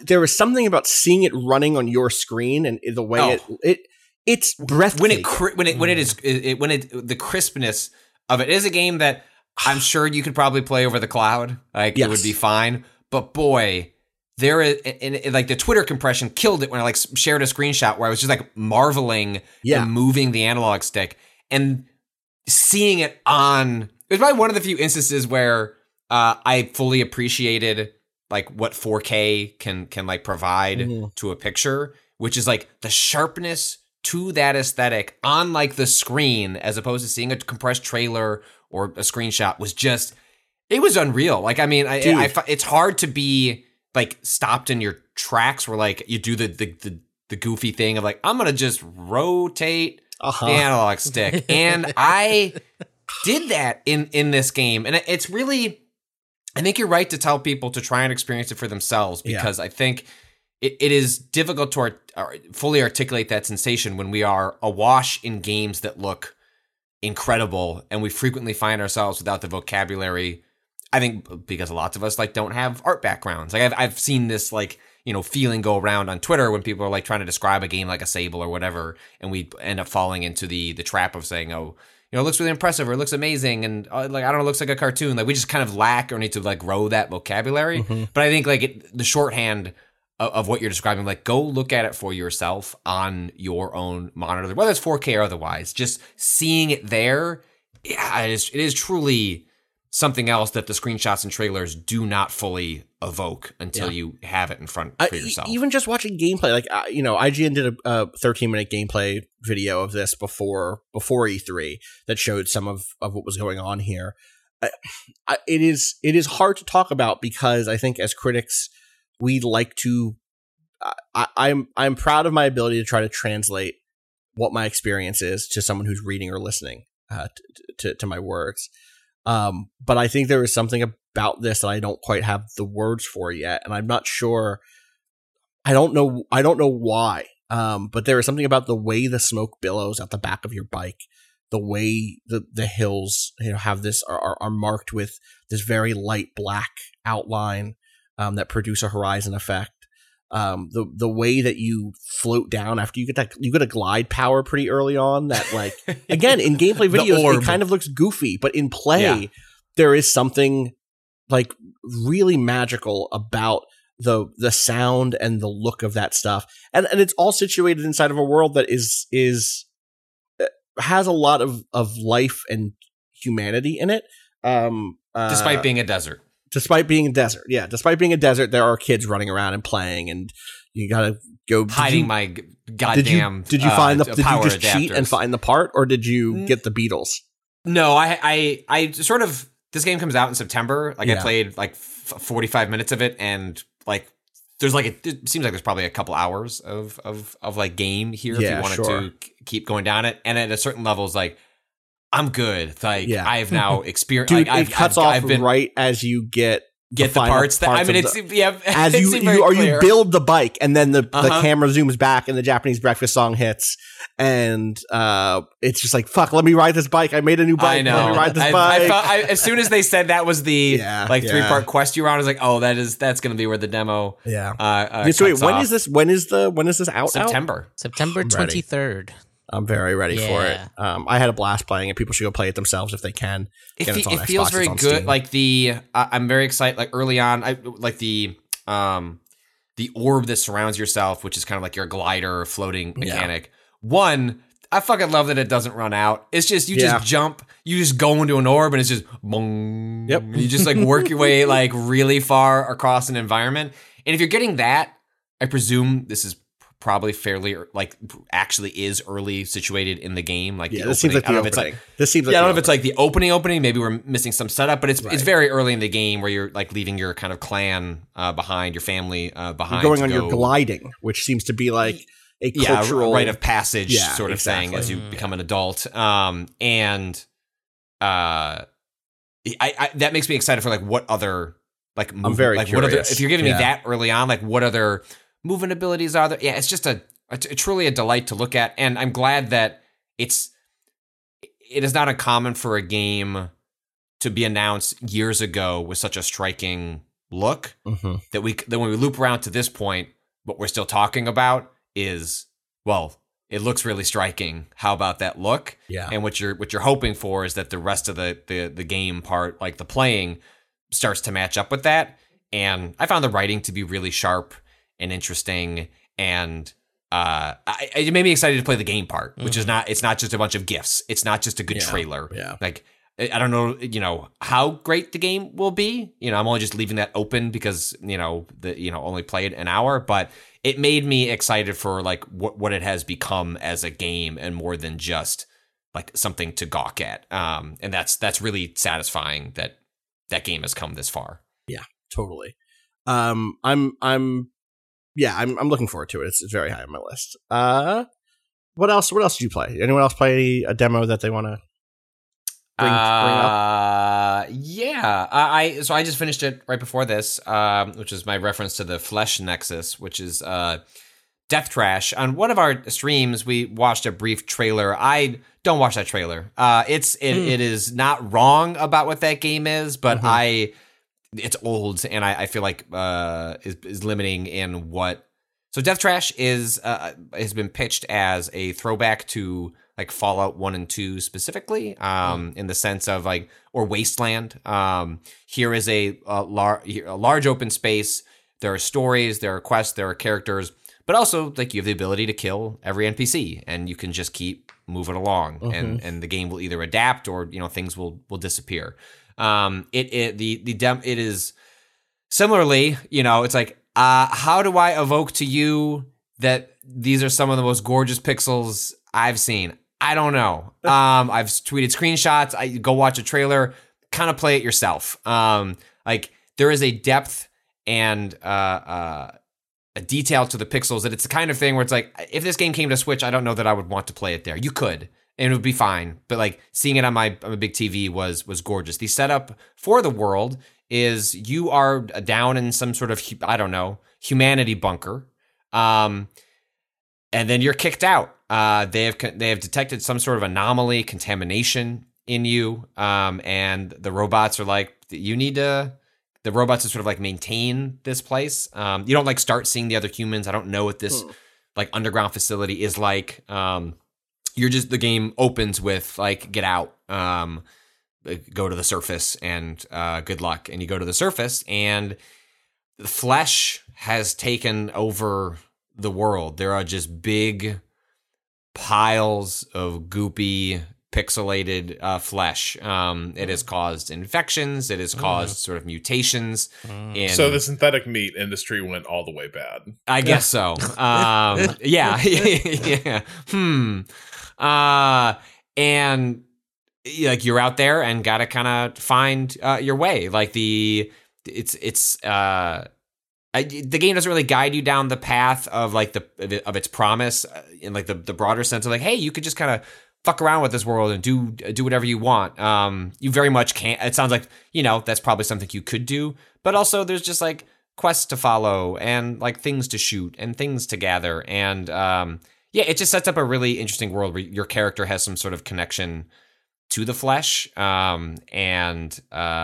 would just recommend people checking out the demo. It's very pretty, very evocative. It goes into early access in August, I believe. So it's like pretty far off. I think the developer has said, optimistically, maybe the end of next year, but most likely a little beyond that. But if you're like looking for a taste of the flesh, the demo is like a nice hour where you can kind of screw around, and then you hit an end point, and they're like, all right, well, I guess if you just want to go shoot up everything and like see how the game reacts, you can kind of mess around with it from there. That's Death Trash. Very, very cool looking game. But even if it's far off, it's high on my radar for something in the future. Yeah, I have a really quick one. I just wanted to shout out Naraka Blade Point, because they're having their final beta right now. So as you're listening to this, up until the 22nd.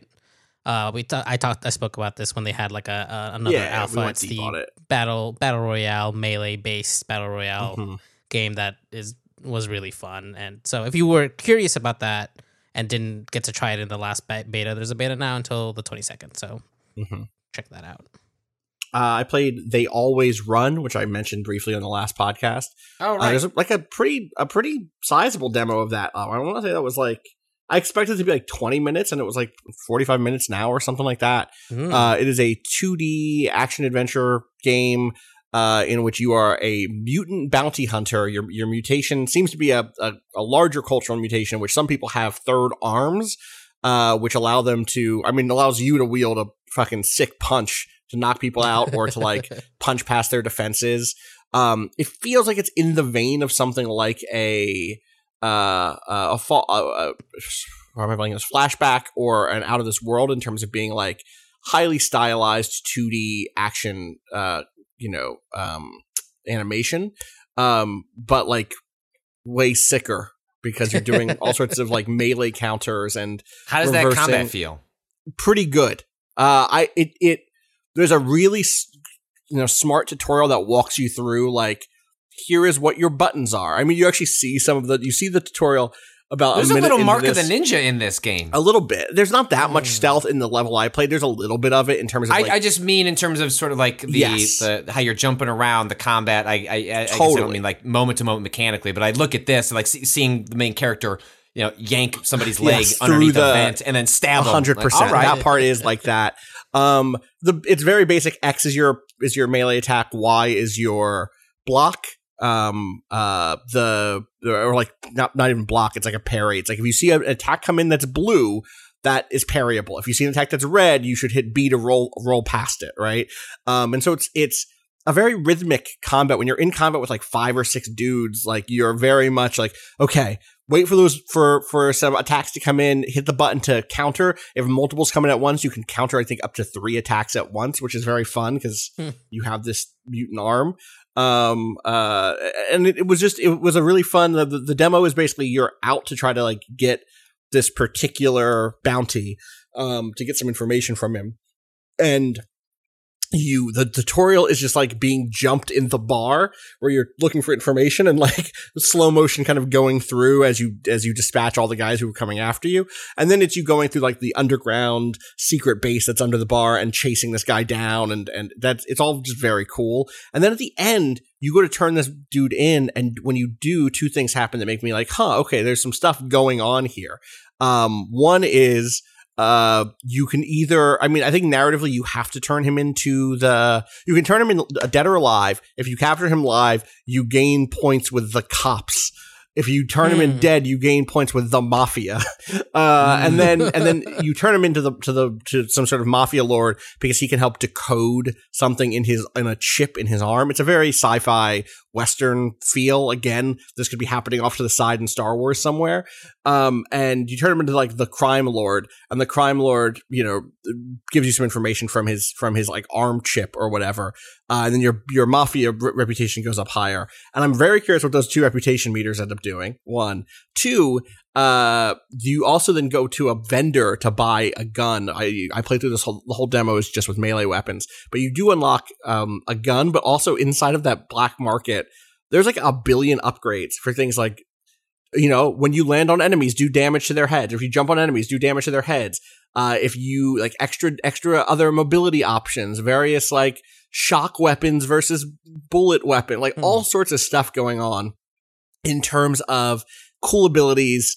Lots, like way more in terms of character customization than I thought there would be. And playing this level, it was like, oh, this is a very straightforward, linear action game that's going to like be a kind of fun spectacle to run through and clear these rooms. But seeing all of those different abilities made me go like, your playthrough and my playthrough might end up being very different feeling based on which of these we buy. There are dozens of different options to pick from various categories. So like, again, lots of opportunities to make unique character customization options. I want to say it's from a Russian studio. I don't know. Yeah, it's from a Russian studio called Alawar, Alawar Premium.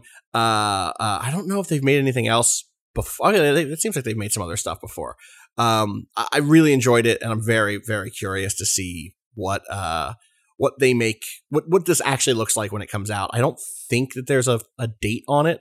It's 2021. Is it 2021? Okay. The Steam well, page. That's exciting. It's on my wish list now because I really had a good time with it. And at least with, lots of things can happen, but Of course. If we've learned anything over COVID, like indie studios are a little more capable of like hitting even a vague release date more than the bigger games. But I also just one of the best names in a while. Like they always run great. Yeah. Just evokes a there's lot. Also there's a lot of doesn't come through in the demo, but like you're on a call with your handler basically, who's like giving you information and hacking into stuff for you and stuff like that. And the banter was really good. There's a whole segment where you find another, like maybe another bounty hunter, definitely another mutant, 3-arm mutant. And you get a little flashback to like when he got killed by this like group that you're taking down. And that stuff was all really good. Like it's one of those things where like, it's clear there is a lore Bible that is influencing the world, but no one is just reading to you from the lore Bible. Everyone is just like in the world and talking about this stuff in that way. And there's like some fun dialogue options, which I did not expect at all. Like that style of nothing that I think it didn't feel like there's like branching paths. So I guess maybe there will be with the idea of like, do you want to fight this boss to knock him out or to kill him? Maybe that stuff will branch in that way. But I just had a really good time. It was like one of those things where I was like, oh, I'm really glad I saw this trailer and downloaded this thing because it would have completely passed me by in a busier E3. And an E3 where we were out watching, going to game demos and stuff instead of watching all of these events, I probably would have been the quintessential. You're waiting in line. You're like, yes, you got 20 minutes before your Xbox Halo appointment. Yes, and they have a bunch of kiosks near the press desk that are kind of out of the way, so they don't get as much foot traffic. And you're like, what the shit is that? Yeah. I remember that. I want to play that. And then you come back. I have another one that's very much like that, which is because I can imagine the situation where I would have seen it and be like, hey, that looks like an old Fire Emblem game. There's a game that just came out. It was announced and then just dropped right after called Dark Deity. That is, here's how I will best sum it up. There is a post on the Steam forums that is called God, where is it? I think it was just called something like "This is a Fire Emblem clone," or something like that. Yeah, here it is. This is straight up a Fire Emblem clone. The combat animations, bonding, nomenclature, interface, that is pretty scummy. And then the top response to it was, just buy Fire Emblem on PC then. Which you cannot do because it is not on PC, motherfucker. It is I'll link to y'all to a trailer for it. It is like a love letter to Fire Emblem as best as there could be. The Fire Emblem games that I first started playing, which were like I don't know what the actual subtitle is, but the Fire Emblem that came to GBA was my first Fire Emblem. I guess that wasn't the Blazing Blade. I don't know what, maybe it was. Whatever that first one was that came out. I guess that was, yeah, the one with Lynn. Where like, my entry to Fire Emblem was incredible 2D sprites doing cool attacks to one another, and very difficult or very, very challenging combat tactics where you have to be very thoughtful about where you're moving your characters. This is that.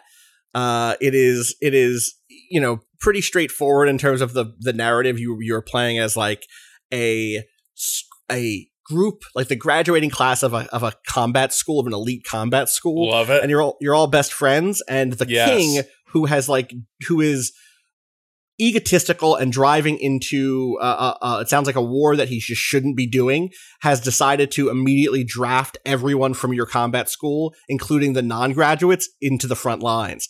And on the way to the front lines, you stumble into a big, supernatural nightmare where there is also some ancient warlock shit going on. And then yeah, it's kind of a Fire Emblem. You promote your characters when you hit level 10. You are deciding, do you want to move them into the magic class that has some armor and you lose some mobility, or put them on a horse where they get extra mobility but are maybe a little squishier. All of the combat, all of the levels are very authored in terms of like, they don't necessarily feel like they have a solution, but they do have like, okay, this is the one where there are these two narrow hallways, and I need to be ready to have someone block that choke point and have ranged characters behind them so that they can kind of snipe over and get whoever's coming down that choke point. All of the animations look sick. Like, there are, I guess to start out with, some of them are kind of boring, but by the time you start getting your magic characters or you start leveling people up into like the duelist classes and stuff like that, all the animations end up looking very cool. So much of the joy of these games for me is, and I think you missed some of this in the 3D Fire Emblem games, which I also like quite a bit, but in the 2D ones, the ways in which you're just like, yo, look at how that duelist did a sick backflip / on the critical. All that stuff is here. The magic classes have a bunch of different things, and there are some things that are unique. If you've played the Fire Emblem games, you know that sometimes you get different classes of weapon where you'll be like, okay, this one has a higher chance to hit, but it isn't as strong. Or here's one that has a high crit chance, but its accuracy is actually not that high. But if it hits, there's a good chance you're going to hit that hard crit. And in every character just comes pre-equipped with 4 types of weapon, basically, in this game. And whenever you do an attack, you're picking which of those 4 types of weapon you want to use in any given exchange. And you're kind of equipping that, so that is also the weapon you'll have if you get attacked on defense. And so you might pick one that's like a very defensive weapon that lowers. This is what I'll do is like, I'll put my thief in a choke point and then have her with the most defensive weapon she can have, which gives her a better chance to dodge, and she can just like take on all comers, dodging all those attacks and countering to like weaken them for my next turn, where I'll come in and clean them up with other ranged attackers or whatever. That stuff is really cool. I don't know that it has the like precision design of the best Fire Emblem games. I do think there are some exploits here. You could very much just like set up a character to get hurt and then infinitely heal them with your healers to just grind out XP, because unlike Fire Emblem, your weapons don't break. One of the key things in Fire Emblem's designs is that your weapons break with use. And so you can't just like plant a cleric down and have them heal constantly as one bandit chips away at your party. You could totally just do that here on certain levels. Anyway, some levels have like a time limit or a turn limit, so you can't do that. But there are levels that don't have a turn limit, and you can just be like, I'm going to set up here and just get a max level cleric right out the gate. But just don't do that. You know, meet the game halfway. Don't do that. Play the game straight. And I'm really enjoying it. I think it has some really cool world building stuff out the gate that has been really fun. And I'm a couple hours into it. I'm a few hours into it and have enjoyed. I'm 4 hours into it. There we go. I went from a couple to a few to 4. And it has been a blast. It's called Dark Deity. I like it when something shows up at Switch and then at E3 and then just drops. This was my, it dropped to, and it's out right now, of the show. So Dark Deity. Any other stuff we want to, Patrick, you played Tunic, right? I'm curious. I briefly played, Tunic, which has been, it's not wrong to like reduce it to like, kind of like evoking the original Zelda with a little bit of Dark Souls flavor thrown in. You know, you have things like a stamina meter. You know, you die pretty quickly.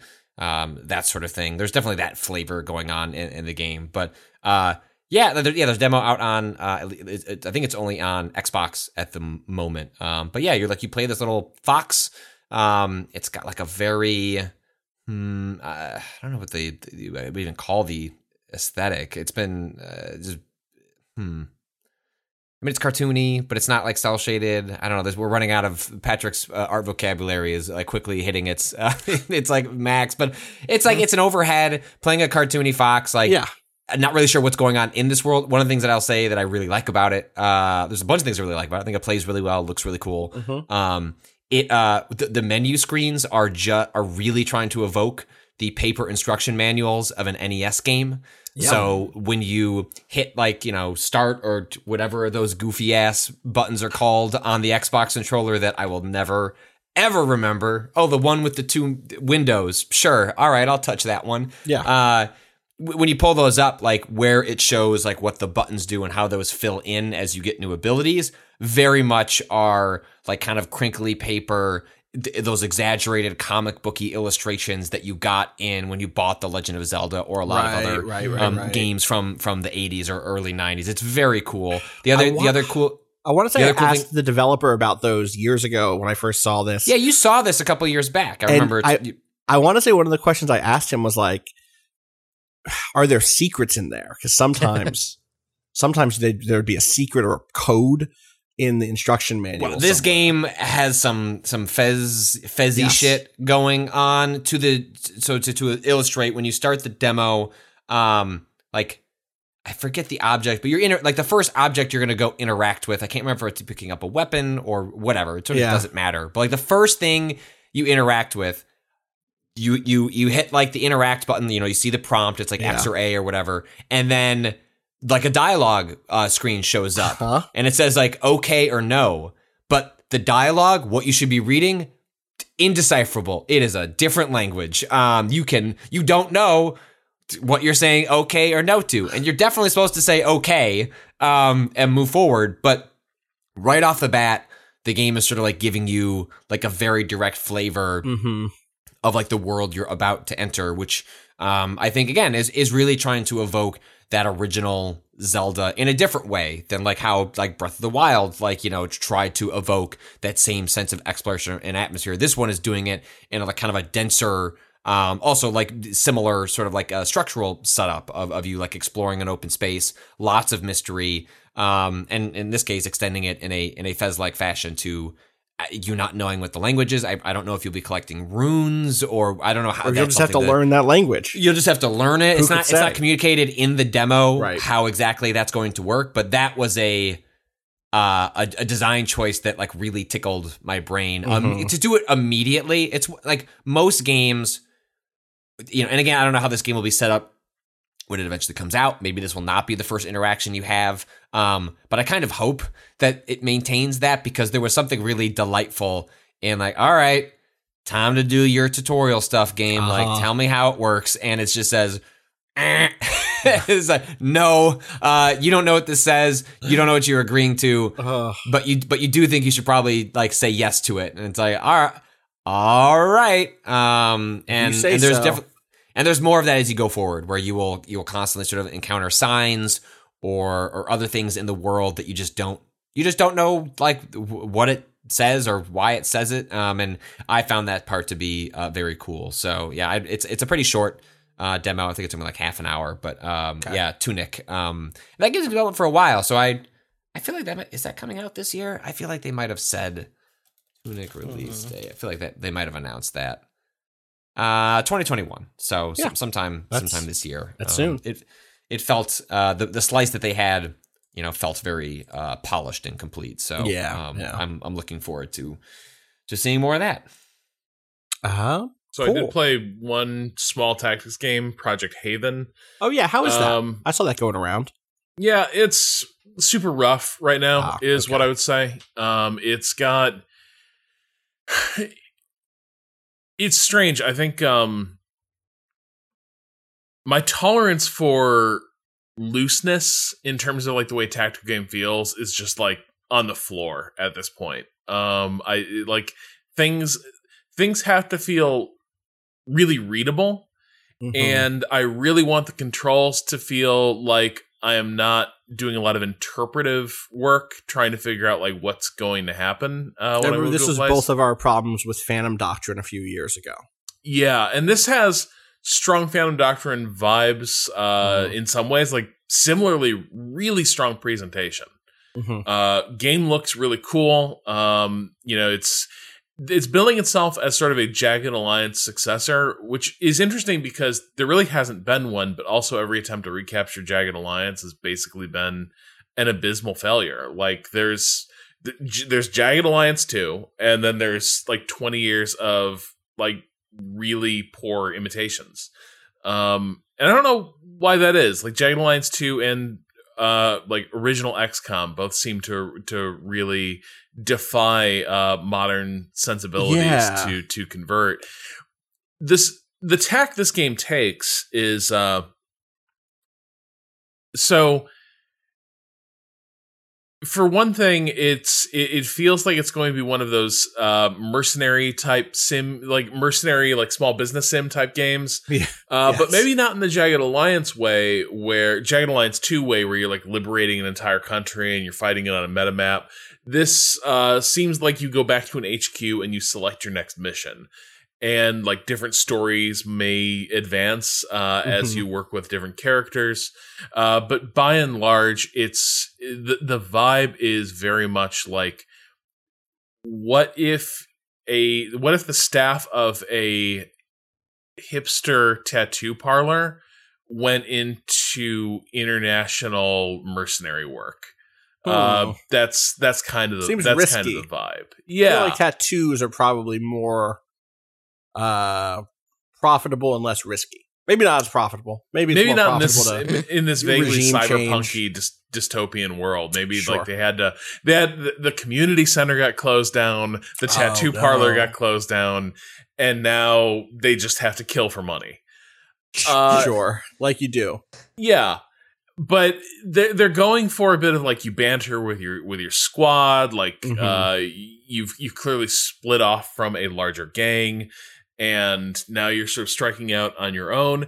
But in terms of like what you're doing in the missions, one thing they seem to be trying to get at is really granular movement. There's clearly a grid, but it's hard to figure out where it's sliced up. You move your little circle cursor, and control your facing, and like each of these things tends to consume an action point. So like, it's got the Jagged Alliance thing where you can hit space. This is not a Jagged Alliance thing, but the thing I'm about to describe is, when a character is going to shoot, you hit space and you go to free aim mode. Right. Valkyria Chronicles. Valkyria, yeah. If you want to take a better shot, as in Jagged Alliance, you can spend more AP lining up that shot and converge, like basically tighten the circle of your aim on the target. However, you might think that circle is like the air range for the shot. Doesn't appear to be, because people can still just completely whiff. Like, you'll see the round basically fly completely wide. So even though you're like tightening the cursor, it doesn't seem to imply that the precision is particularly higher, unless it's saying that where that shot hits will be in the circle if it hits. Right. So like, with a sniper rifle, you will get a headshot if it hits, maybe. That's what's going on. But I don't know. And it was kind of unclear how line of sight is going to work. Feels like it's a little unclear. They've gone for, again, this is very Jagged Alliance. We remember this in Phantom Doctrine, where like line of sight gets weird when you have grids where someone is in cover, and while they're in cover, their line of sight is completely blocked. Yeah. And remember, Phantom Doctrine eventually released that like explainer that they draw a line of sight from adjacent squares so that you have the effect of like people leaning out and like shooting, and they draw a line of sight from there. Project Haven, and I think this is smart, their solution is you can have a character, you can give a lean command. But now your character's leaning out, and so if your turn ends while you're leaning, you got like upper body out of cover. That's interesting. That stuff's kind of cool. Yeah. Having all those like prone, kneeling position stuff, great, love it. But right now it just feels very, very loose. You'll see places that feel like I should be able to go there. And it feels like you can't quite get your cursor there. And so you're left with, I can either put this person with their ass hanging completely out in in open air, or they can take cover in a position that they can't see anything. So like, the example would be, I want them to crouch and get to the front end of a car, right? So you're like leaning out around the front fender of the car. That space, the game can't quite see it, doesn't want to go there, so you have to post up like in the against the body of the body of the car, the passenger compartment. But now you can't see through it. So you'll run into things like that. Sometimes you hit free aim, and just because of camera angle, your character can't see shit. And it feels like it's being calculated from where the camera is, but not from what would be sensible for where that character is. So it is so rough right now. It is tough to gauge where it'll come down, because like I couldn't for the life of me figure out how to apply a med kit. The inventory. I'm watching some gameplay and it seems very cumbersome. The UI does. But also maybe you put in your 2 hours and suddenly you got it. You know what I mean? I'm not the Jagged Alliance UI probably seems cumbersome to people who are coming to it fresh. Now there's lots of options on a turn by turn basis. I do get that. But yeah. Yeah. The thing that I do like is if they bring this in for a landing, I think the room clearing might be really good. That's a really weird description, but like that game's got good room clearing. I know what you mean. We both played and enjoyed parts of XCOM Chimera Squad, which again, very troubled in many ways. And interior spaces are hard to get right in a lot of tactics games. But here, when you zoom all the way out, it goes to that Minority Report spider cam, where the spiders are crawling through, and you get the cutaway where you're looking down through rooms. That looks great. And the way, like, there's a point in the demo where you've got guys coming in behind you in an alley, but you have a secondary team posted up in one of the nearby apartment buildings. And so, like, you just send those people vaulting through the windows of the building into the side street next to the alley to flank them. That's got kind of a cool vibe where it's like, oh, like my SMG gunner just opened up from this little like sliding door basically and lit these guys up. They had no idea he was there. So it could have a really good sense of like urban warfare, I guess. Which fingers crossed. But the other thing is it wasn't clear what was placeholder. But I'm a little concerned about the art direction and the writing. Like, if it's going to be as chatty as this game is right now, I didn't particularly like the people I was hanging out with or like the vibe of the world. And it's weird. I think Jagged Alliance kind of gets grandfathered in as like everyone's like, oh, it's that character. I love this group of weirdos. When you play Jagged Alliance 2, I think there's a lot of shit that would not play if it came out today, where it's like, this voice acting sucks, this character sucks, but it's old and it's antique and it's charming and it's part of this masterpiece of a game, so we roll with it. Here, you don't have that pre-existing relationship, and so it's just like, oh yeah, this is the meathead archetype. I'm tired of that archetype. I wish you would talk less. Is that kind of the whole way through? Yeah, that's rough. What was that called again? One more time? Project Haven. And that's in early access now. Is it just a demo? That's just a demo. I guess it's a demo. That's just a demo. Yeah. I gotcha. Yeah, that's 2022, so they have time. Yeah. That's and the fact that one of the missions ended with a survey where it's like, was that good? And I'm like, right. Which good. I hope they get good feedback. Yeah. You know? All right. I feel like we did a show today. I feel like we got through a show. We're punting Stranger of Paradise next week. Should we just do it next week? Played that. Stranger of Paradise. We could do it next. We could do it on Monday. Let's do that on Monday. Let's talk about that's give me time to beat the boss. I did this morning, so just hit circle bunch. Just no. I was saying give me time to beat the boss because I'm giving you. You can't just hit circle to do phase 2. Can't just hit circle to do phase 2. I basically did. I had no problem with it. Wow! You used your magic. I did. I used flare. I did level up my black mage. Yeah, shut the fuck up. If you just did the sword, wait, you hit a flare. I did. I was also a top level warrior. So I mean, so was I. But I mean, if you hit a flare, stop it. I was a top level warrior too. Black mage. No. I just mean the delay animation on flare. That Garland. You just gotta find your window when he's casting Ice Blade or Fire Blade. You know that's an attack where he's stuck doing a motherfucker still moves out of. I've tried. Well, you just got to hit the flare, and that's not like the key. The key is parrying, as always. So I'm trying to LARP a shitty Dark Souls fan at this point. It's a hard fight. I lost that fight a lot. Don't let Austin. I do think for me the thing he's being condescending to you. Like I said, I'm LARPing a Dark Souls fan. Yeah. A bad Dark Souls fan. The thing that clicked for me was learning, like forcing myself to stop trying, just thinking that I could get through that without just parrying nonstop. And then the second thing is like being in, what is the awakened mode called in that thing? Oh yeah, Lightbringer. Yeah. Be in Lightbringer mode 100% of the time. Just always go in Lightbringer mode in that fight. I promise you that Lightbringer mode would 100% change that fight. I don't know if it gives you a little bit of super armor, but like you're getting hits in, you're able to recover the magic that you get. 100% of the time. Also, his like stamina, the yellow gauge goes down super faster. Fast. Yes, we'll unpack all of this and set it up on a Monday podcast. This is just Kato tips so that he can come back. Tips, and, go into if you go into Lightbringer mode, that whole fight changes. That is my good real. To know. I keep forgetting that exists. Yes, because it's. I don't think all your MP, doesn't it? Like. You earn it back though in that time because you're landing so many parries. If you are quite literally, if you hit parry that pushes them off, you activate get some extra hits in. I think we're gonna see speed runs of this game where you're just in Lightbringer mode the whole time. At a certain point, when I was only doing phase 2, I was finishing phase 1 without getting hit once in like under a minute. I'm to the point where I'm getting it's the last quarter of health that always gets me because by that point I've run out of potions. Both of my side characters are down, so they can never take aggro anymore.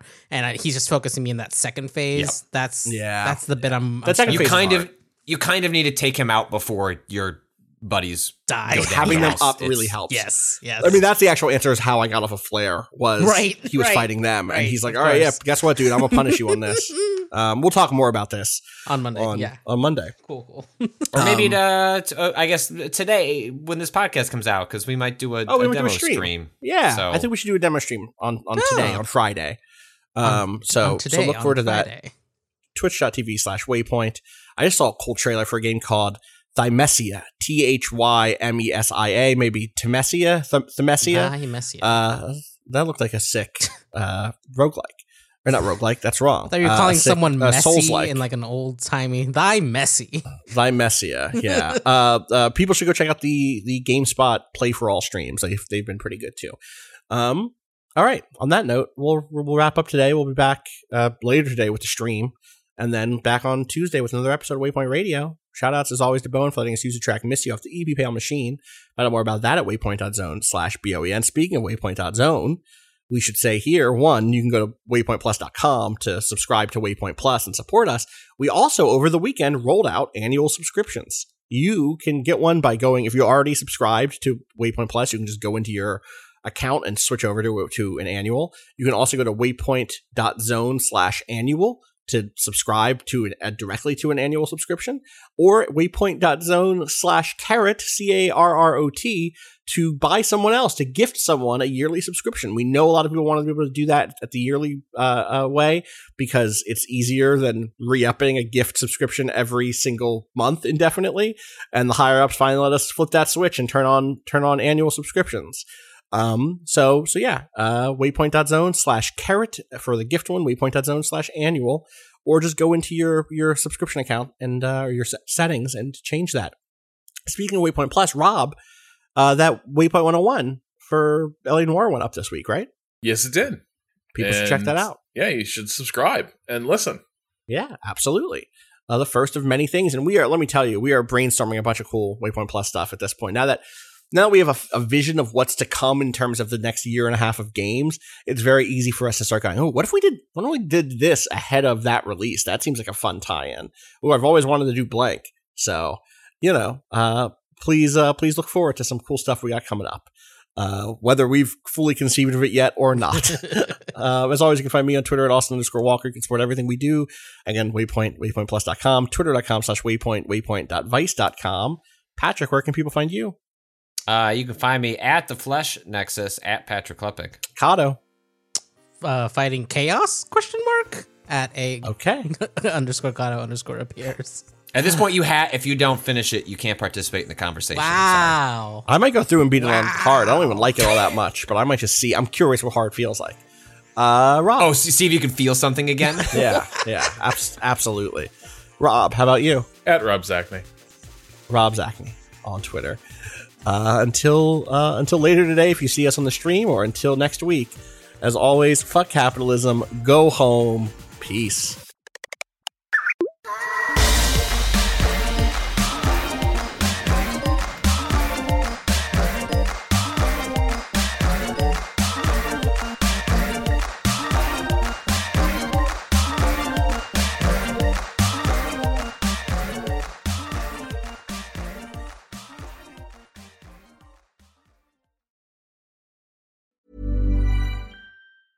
When it comes to your finances, you think you've done it all. You've saved, you've researched, and you've invested all that you can. Now it's time to take those investments to the next level by using the brand behind every great investor, Yahoo Finance. As America's #1 finance destination, Yahoo Finance has everything you need, whether you're a seasoned trader or just dipping your toes into the market. Join the millions of investors who trust Yahoo Finance to guide them on their financial journey. For comprehensive financial news and analysis, visit yahoofinance.com. The #1 financial destination, yahoofinance.com.